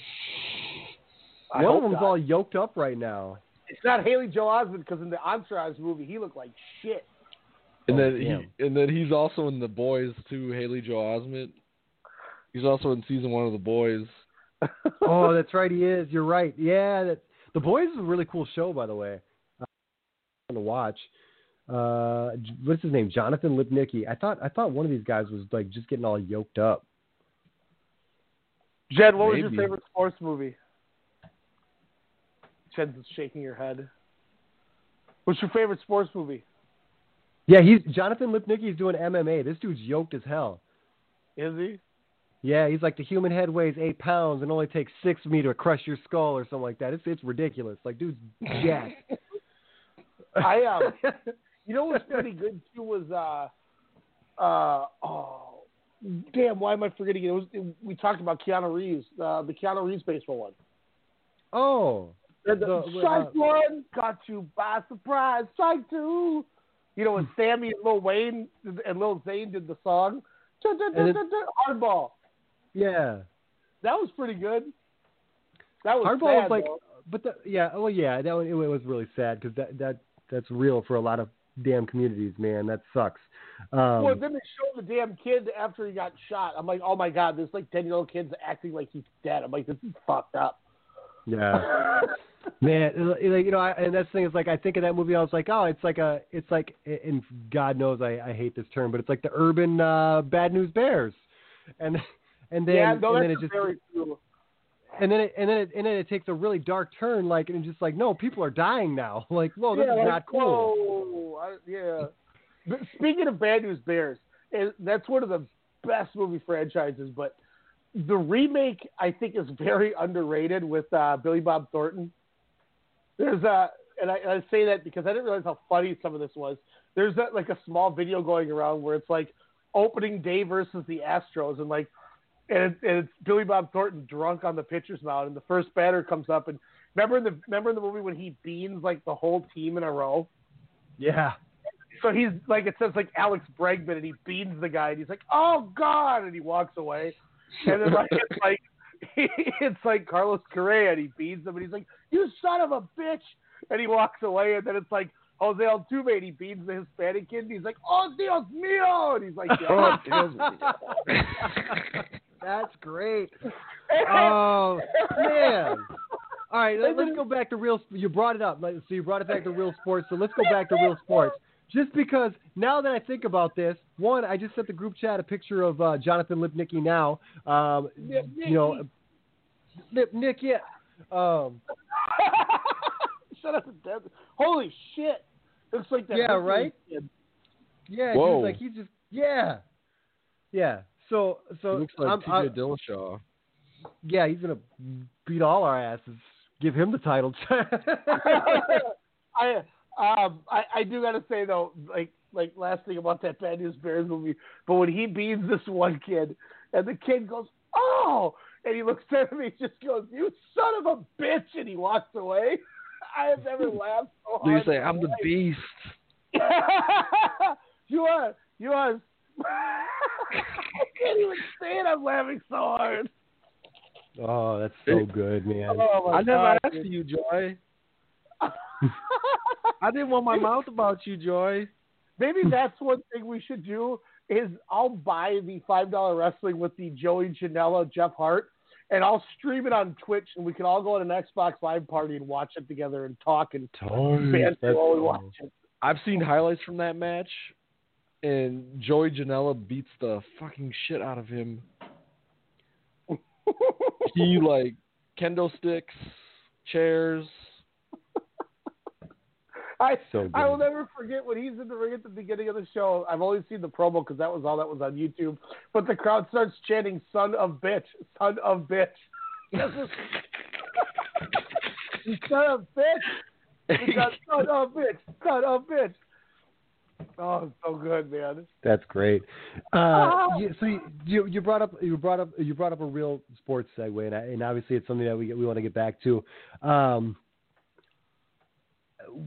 The NBA, obviously, they're trying to figure out their postseason. The MLB can't get it started, and I got to be honest, as far as somebody who gets to people forget about are the Houston Astros right now. Do you think not playing baseball right now is good for the Houston Astros? Potentially, but I think there's people like me who are just gritting their teeth waiting to just throw some heat at those people. Like, man, like the Astros are high-fiving right now like, yes, let's go. We're doing okay here. We're thinking it, but no, there's no way you're getting off. And that's the thing is, obviously, when the first these guys, when they denied it and their owner denied it, the biggest thing people in sports right now, or just people with sports, is people love a redemption story. People and people also are way more accepting to people who just admit their faults, and you try to have them build themselves back up, especially in sports right now, because people love that story. But these douchebags denied it up and down for a whole 2 years, and then they got busted, And they're like, well, it wasn't that big of a deal. It's like, no, you admitted you just lied, and now you're trying to play it off like it was nothing? You will be punished. Like, I can't wait. I hope the Randy Johnson exploding dove happens to one of their hips on a fastball. Damn. Like, they're trash. Bone-shattering material. Trash. I just am excited that one man named Shohei Ohtani is pitching this year because his surgery was overly a success and he's better because those Astros are going to see him a few times. And I'll tell you what, if you tell him he was being dishonorable, he might punish their ass. And on top of it, the fact that they were going to trade chicken strip Ross Stripling to the Angels with Jock Peterson before the stupid Angels owner, this trade's taking too long, which is the most bonehead thing I've ever seen in my life. You're getting a 40 home run hitter or whatever, 30 home run hitter, and a great mid rotation pitcher, and because it's taking too long, you don't want him, even though you're giving up nothing for him. You're a moron. That's why you guys never make the playoffs, and you guys shouldn't have Mike Trout. But if you would have put Stripling on that team, who was part of that 2017 Dodgers team, oh, he would have been headhunting, bro. He would have been headhunting. Yeah, it's and that's the thing is like, so the MLB is trying to figure out how to get it started, what they're going to do. Essentially, I think the word that I read with them is going to be they don't want to do any games without fans. So they're and I kind of like that stance. You know what I mean? Baseball is way better to watch, like at the stadium. Mm-hmm. Like I get it. Absolutely. I can't watch I can't watch a ton of baseball on TV. Like I watch it, but I'd rather that's the one sport I'd rather actually go to the stadium and watch. And their revenue's sake too. Yeah. Oh yeah, those are big operational things to do, like fly team in. Well, granted they play for like 3 days also, so it's yeah. But I get it. But I like the fact that they're at least under the guise of saying we're gonna wait for the fans. You know what I mean? Like so, kind of cute in its own right. NBA obviously trying to figure out the postseason, and there's been lots of talk, lots of ideas, and I know Ryan and I touched on it briefly before, but like I don't think there's a way you can go directly into the postseason. You can't. No, you need a small training camp. You need the proposed thing that everyone's talking about is mid-April or mid-May, if you can, maybe early May. Is you run a 2-week training camp. It would be closed. Everybody's tested, obviously, to make sure nobody has anything. So it's kind of like the UFC, certain people in and out. You run a small training camp, and then they would run a 5-game regular season, and then that would kind of be their preseason, and then they would start the playoffs by the beginning of June in hopes to end by July. And that would work, and especially given the fact that there is no Summer Olympics now this year, so you don't have to worry about that extra strain being on any potential players there. So I'm okay with that. Is since they know that there's not going to they'd probably have to do it most likely empty arena. Maybe later in the playoffs, come June or July, they could start having fans, but at least to start, you're probably not going to get fans, which is understandable because now they're like the thing I saw today is they're hoping by June 1st we can start getting back to having things happening. But you never know, obviously, in this world. Is doing all the games at a neutral venue where everybody's together, so they're all quarantined together. And then you could run your 5 games within like a week and a half stretch. You could run them all like Summer League in Vegas kind of a thing. Neutral venue, doesn't matter because there's no fans. It's just right now they're trying to figure out how they do the 5 games. Is it the next 5 that's on your schedule from when you ended? Is it the last 5 games from when you go?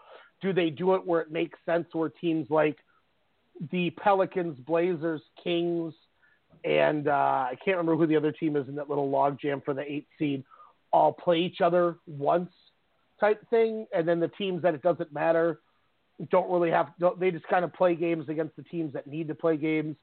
On top of that, teams that need to try to play for seeding would play each other, like the 2 through 7s types. the Lakers have a 5.5 game lead on the Clippers, so no matter what, they're going to be the 1 seed. So you could have the Lakers play, the teams that are eliminated for tune-up sake, but you could run it all in the same venue type thing, so that way you're keeping everything controlled, which I think is smart. And then you kind of go to the playoffs and you could kind of run that way.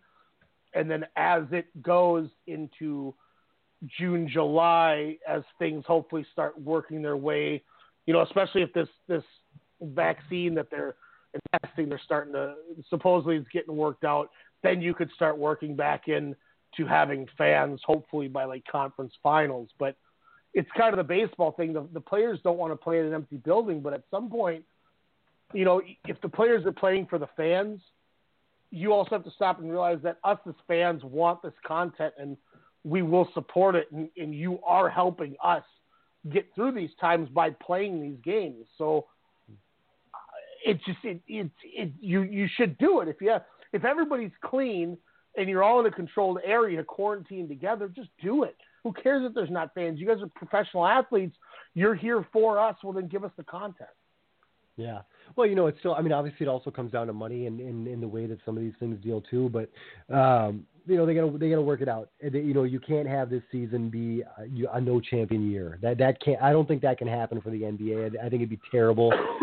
It'd be terrible for a team like, and again, I'm not saying nothing's given, okay, but it'd be terrible for a team like LA, who's not only playing, great basketball to begin with, but, they're also dealing with, the legacy loss of one Kobe Bryant earlier this year. So that being said, you got to work it out. You got to have a champion, and make it work. But those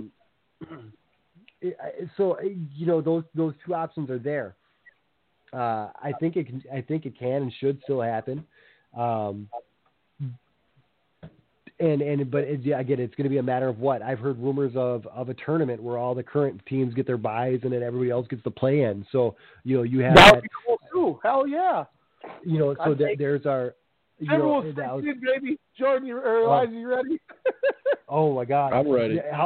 And obviously you have to wonder how some of this stuff affects lottery picks going in too. There's so many crazy things that you can. You have to get this going. It's just like I said about the NHL. The NHL is like, oh, we want to play in front of empty players because like Gary Bettman proposed it. Like, all right, we've had ourselves quarantined. We can test our players.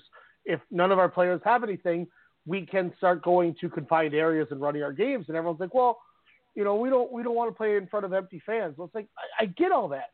But you also need to factor in, come July 1st, none of you have potential jobs that are free agents.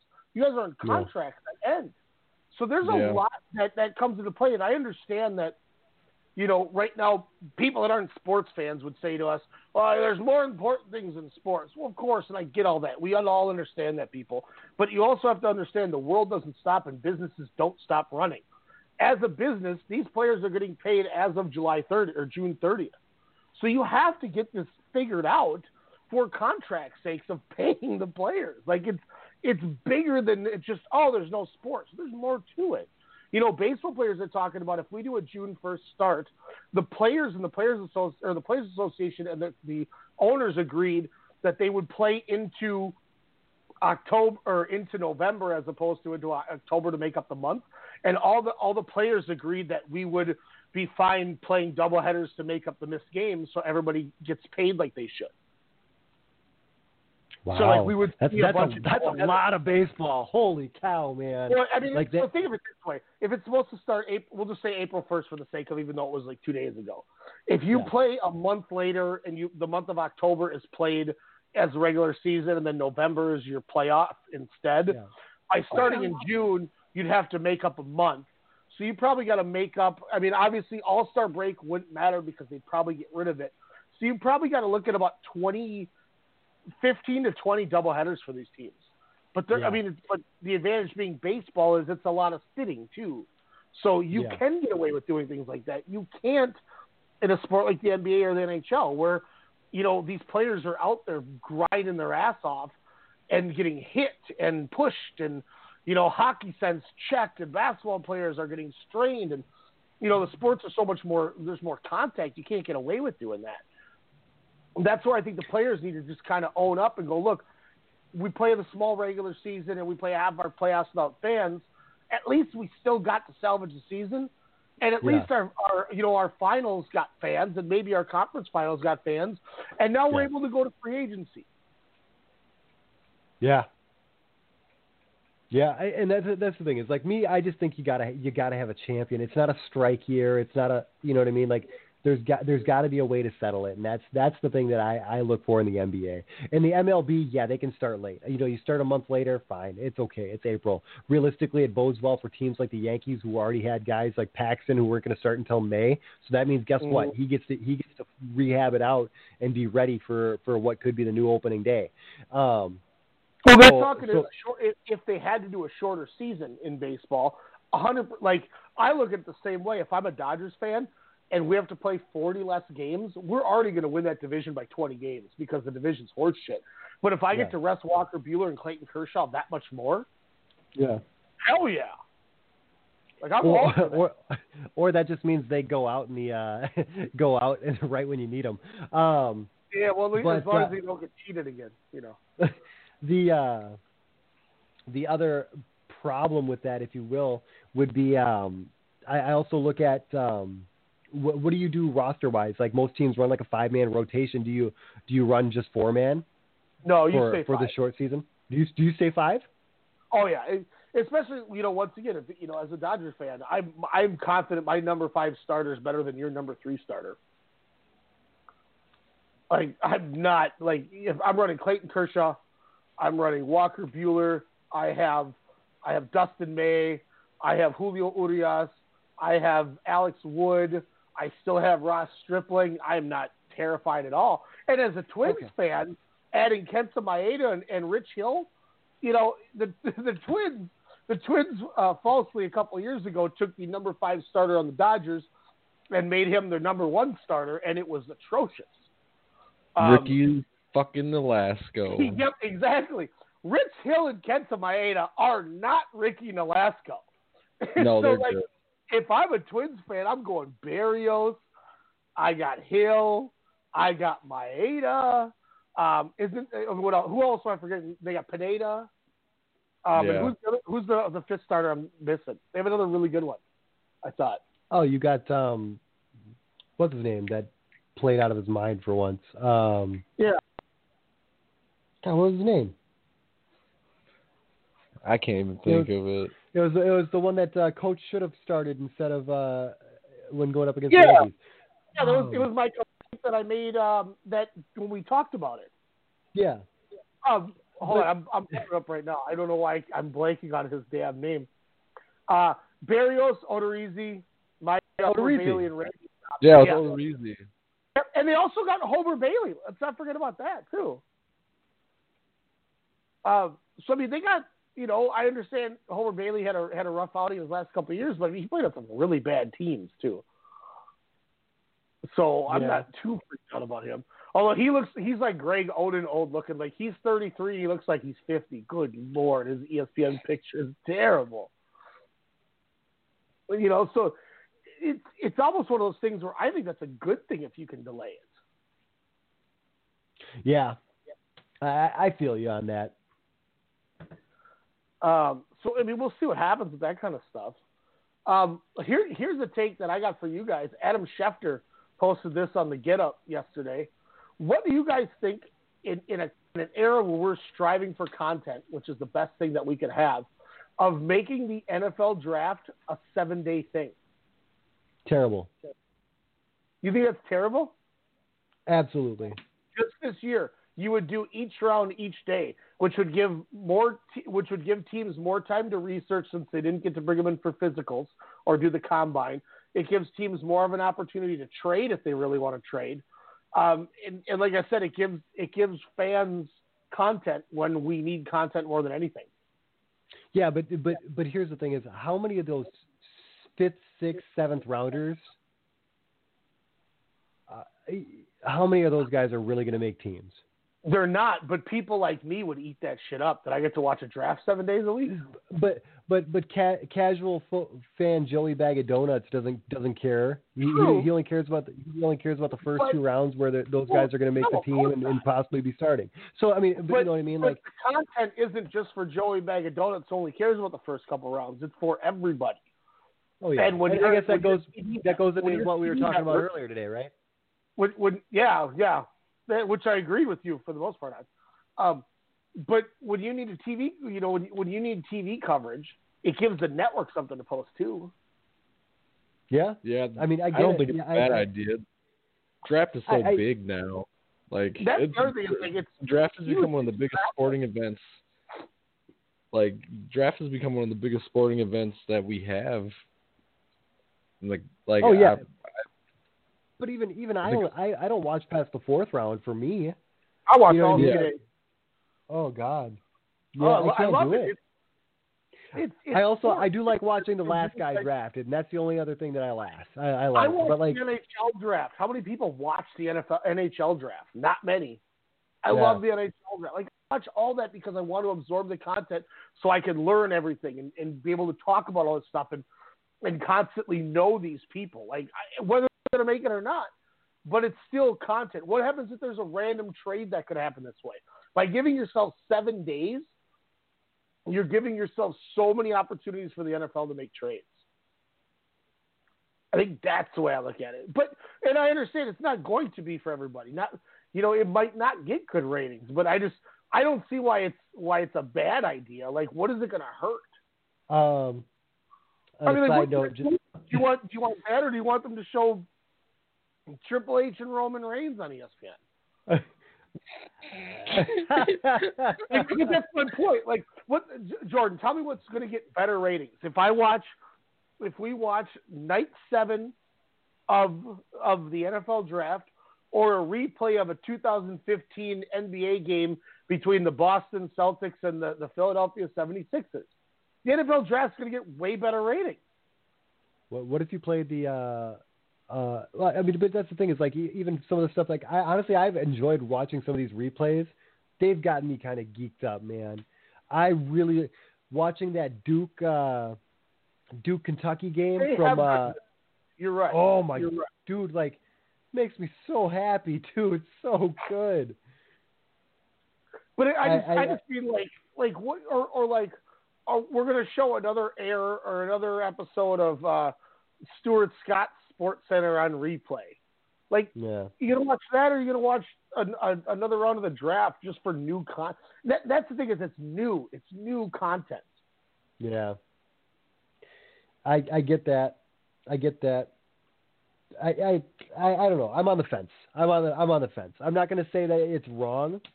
You know what I mean? For content's sake, yeah, they need the content. I get it.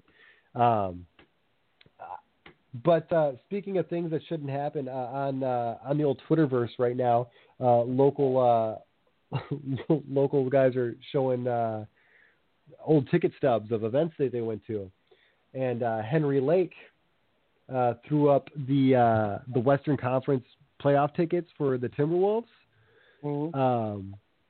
But then because when you're a season ticket holder, you can get those tickets in advance for those the finals tickets. He's got finals tickets. Oh no. It's so crazy to look at. Like you got finals KG tickets for Timberwolves. This is the 97 the Western Conference Finals. Oh, okay, yeah. Wow. So he's got the Timberwolves finals tickets, like the actual paper tickets. So you got like you got KG, you got the team. What does it say? Like, Timberwolves versus to be announced. Yep, and it says date and time TBA. But like they were only $51, by the way, sales tax included for section 126. So shout outs to that price change, if you will. But it's crazy, man. It's a crazy time. It'll be God. I hope I want it to be over soon, but I also want everyone to be safe. do you want to touch, speaking of NFL, you want to touch on some of these off-season moves here with our final 10 minutes or so? We can. I don't want to forget about real MVP at any point, too.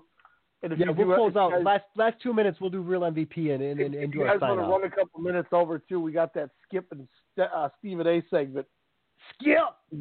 But, here's the question for you guys. Is my, vision that I gave you guys over a year ago going to happen, where I said somehow the Patriots are going to get Trevor Lawrence? And everyone's like, it's never going to happen. And now suddenly it's like they're going to roll with Brian Hoyer and Jarrett Stidham.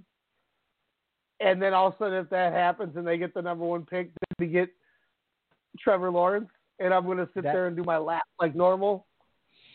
I don't think Belichick. I think Belichick is too he's out to prove that he can win without Brady, and I don't think he would even fathom trying to tank to get a number 1 pick. I don't think he wants to have that. I don't think he wants to have that big of a losing season. Do you think they're that good though? Do you think they're better? They're that much worse than the Dolphins? I don't know, man. Here's the question. Go ahead, Elijah. I was going to say their offense, the quarterback doesn't have to be super amazing. They just have to be able to complete short passes. So. I think they feel like they might have something that they can coach up, and I don't know. I think they're kind of high on Stidham because. Well, that's the one thing too is when they draft a quarterback like that, they usually know something that none of us do. I mean, look at all the rest. Look at Jimmy G and Jacoby Brissett. They went on to have starting jobs. Yeah. What about Ryan Mallett? Remember when he got all that money? I still think there's a chance that, depending on how they made the salary work in the trade, that they could try to get Jacoby Brissett back from the Colts. Yeah. Because, I mean, you can't blame the Colts. You had a chance at Phillip Rivers. You're giving them weapons. The Colts are on the upswing. You're making a shot for it. Phillip Rivers is one of the most underrated quarterbacks that no one talks about because of his teams being so bad, but his numbers are great. So I understand the move. Now you're in a situation kind of like the Saints where if Drew Brees comes back, you really can't pay Teddy because you got Drew Brees. So now that you got Phillip Rivers, you really, what are you going to do with Jacoby Brissett? I know he's making more money than the Patriots would want to pay, but I don't think enough people are talking about that as a reality that Jacoby Brissett can come back. And damn well Belichick would be smiling in open arms going, I'm glad you're back, son. Yeah. Screw crap for trading you. That's one that I don't think is getting enough. I don't think the Cam Newton thing's going to happen because Cam really can't show if he's healthy or not because they're not able to do anything like that. And I don't know if Cam Newton is the ultimate fit for Belichick. The one I could see out of spite is Belichick takes Winston and turns Winston into the Super Bowl quarterback. Because the one thing I've always said is Jameis Winston is even though he led the league in interceptions and touchdowns, coaches should be just fathoming to have a quarterback that has enough confidence in himself. Jameis Winston to me is like Brett Favre, where he'll throw a pick and he doesn't give a shit. He's going to go right back down the field. Well, I saw an article. I saw a really interesting article about how quarterbacks in Bruce Arians' offenses typically throw a ton of interceptions. One of Carson Palmer's best years, I think, was under Arians, and he threw a bunch of interceptions. But I think his high under Arians might have been in the 20s. And yeah, but Carson, I was talking about how they were talking about how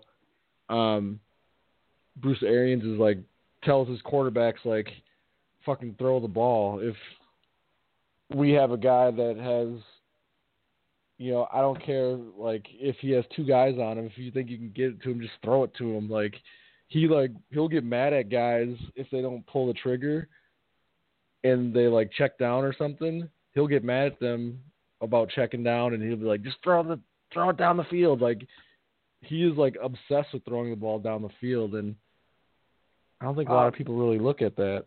2013, Palmer went 10-6 with Arizona, 24 touchdowns, 22 picks, threw for 4,274 yards.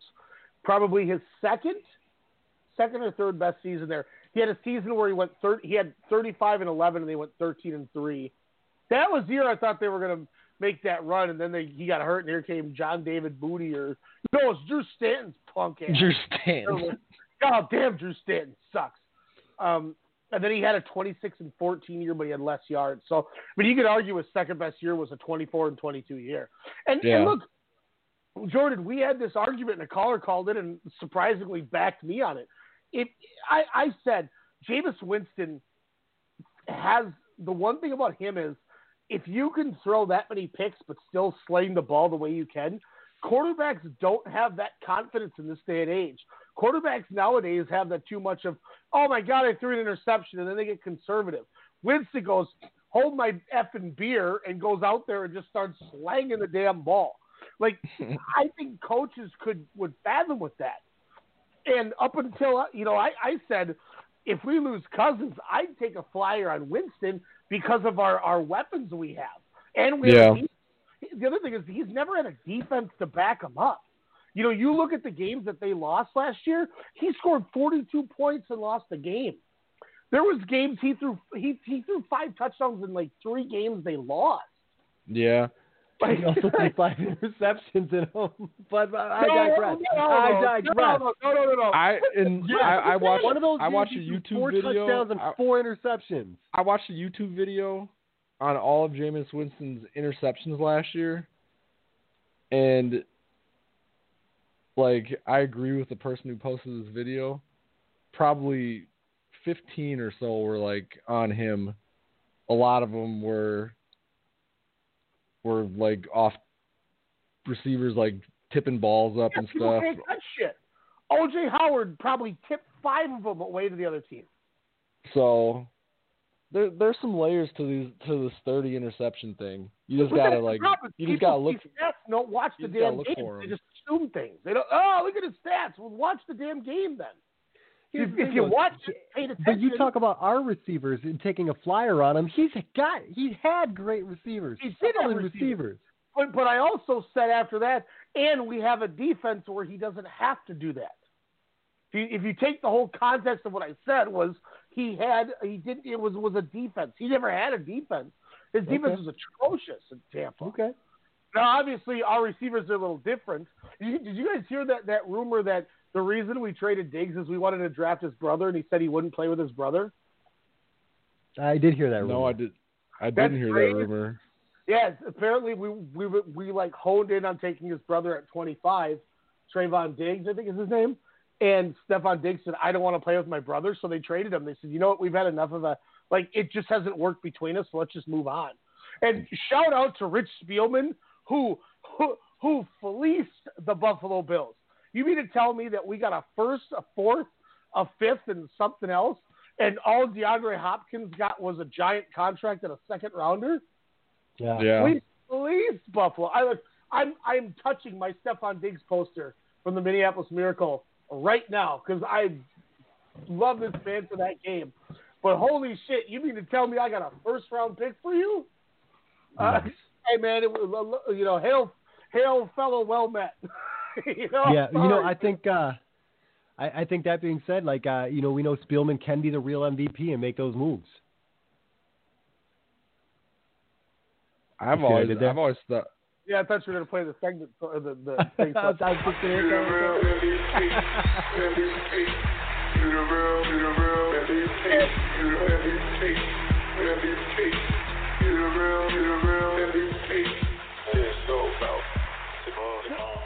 Jordan, let me say one last thing. We're having a great segment. You're going to cut us off like we got to end in 2 minutes. We were having a damn good conversation there. I got to killing me. Look, man, you can put your shit on mute. Me and Elijah can keep talking, man. I'm just saying. I'm sorry. Damn. Elijah, Elijah, 3 hours, baby. I know. I know it's not fantasy. I know it's not fantasy football season, but damn. But Elijah, do you got a real MVP for this recent hiatus of sports? He got shit on twice by Elijah to drive this one in. Do I have a real MVP in sports? Yeah. Nope.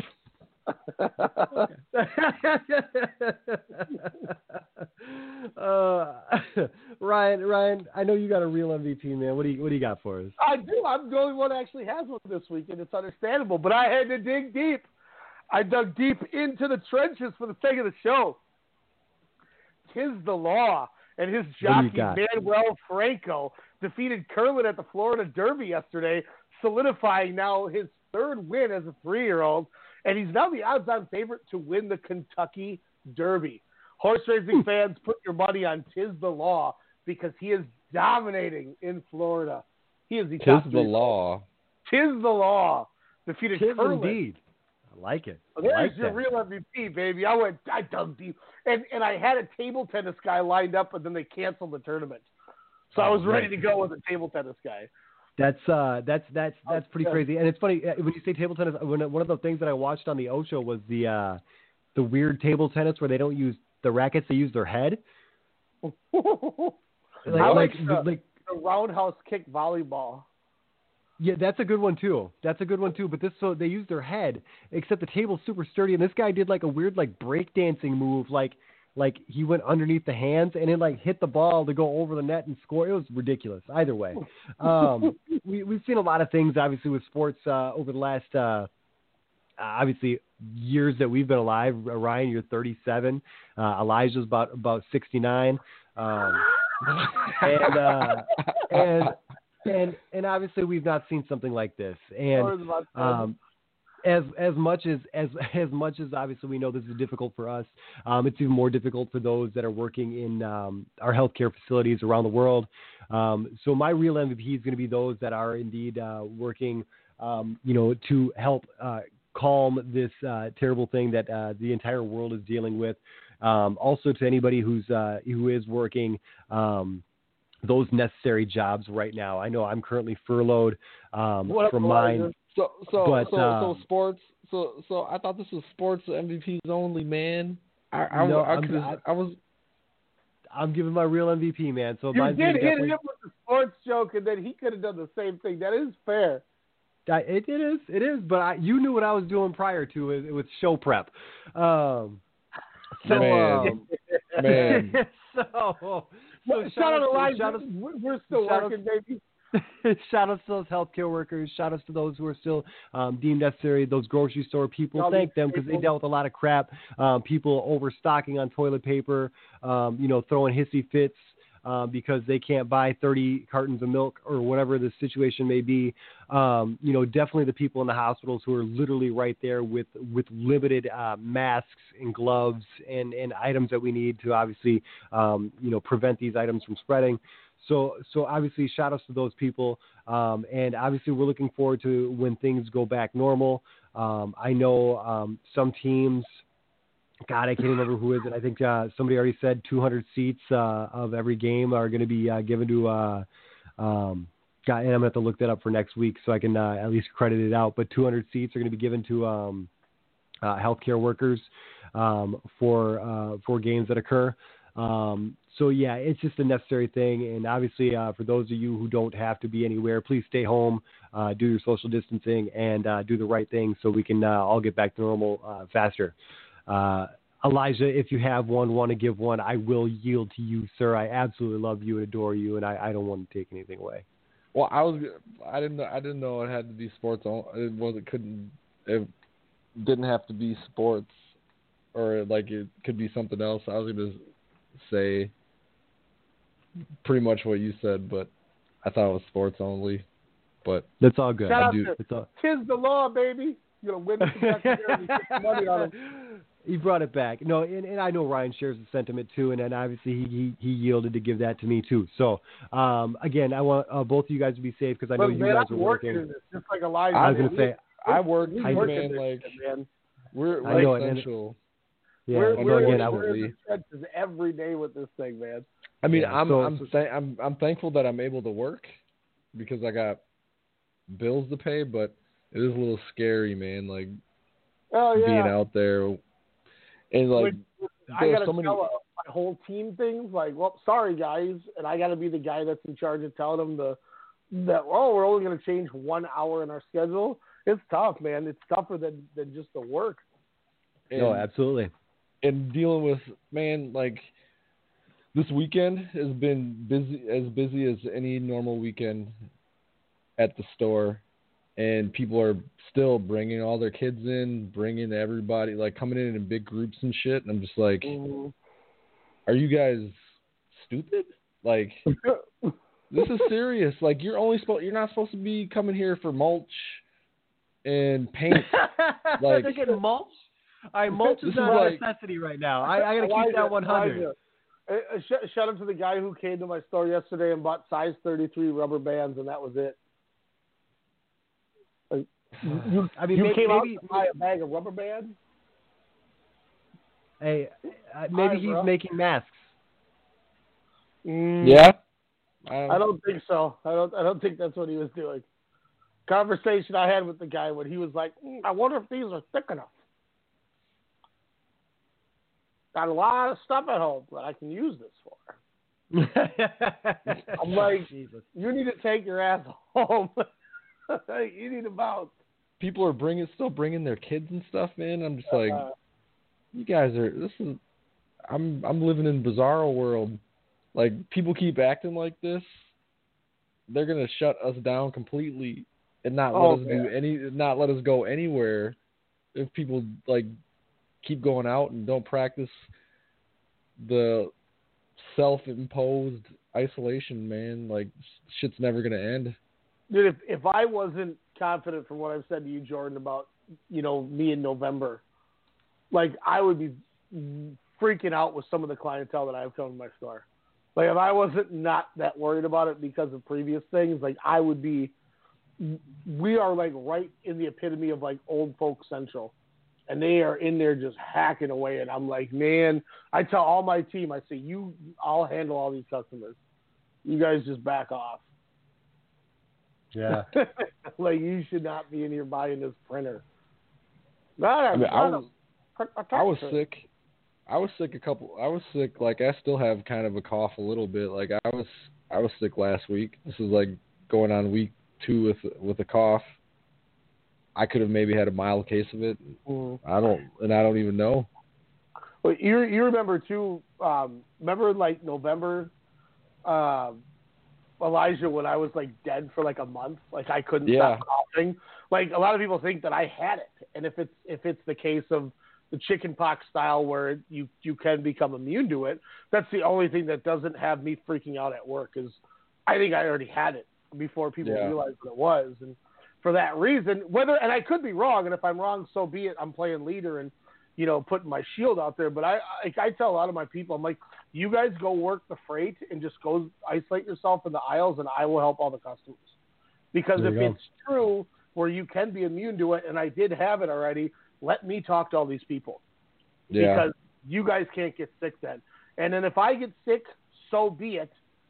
At least you guys are safe. You know what I mean? Like, I'll go stay home for 2 weeks and you guys use your PTO. But like, that's the best I can offer with these guys, because some of these people are nuts.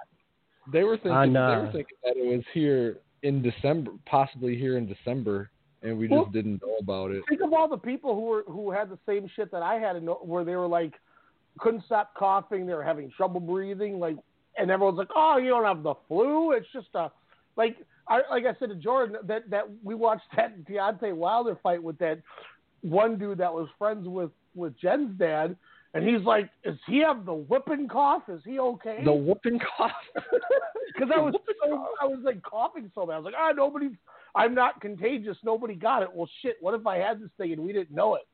Yeah. None of us got it. Like, you guys are fine, but I mean, that was like a real life situation that happened. You know, so it's crazy, and that's why I'm like, the best thing I can do for my team, since we aren't altering our hours, even though our competitor is working like only doing like 40 hours a week as opposed to us still doing like 11, 12-hour days, is at least I can keep them away from people that aren't in our business that don't have it, or at least we don't think have it. You know, at least they can stay away from it. You know, your job is so much harder because there's so many people. Yeah. That being said, obviously, Ryan, shout out to you and taking some leadership. Wish our country had that. I'm going to take that cheap shot. I'm going to take that cheap shot that I know Elijah will appreciate. I want to thank Elijah for being on tonight. I want to thank Ryan for coming in strong with the strong style love there. I know that WrestleCast will have some good content coming through here. Tuesday, All Japan, man, I got some takes about that company. I got some goddamn takes about All Japan that I have not had before as a diehard All Japan fan. That is sick with it. That being said, thank you, gentlemen. I'm gonna play some video games after I take this poop. Yeah. You have listened to Strong Style Media Sportscast Radio. Bye bye.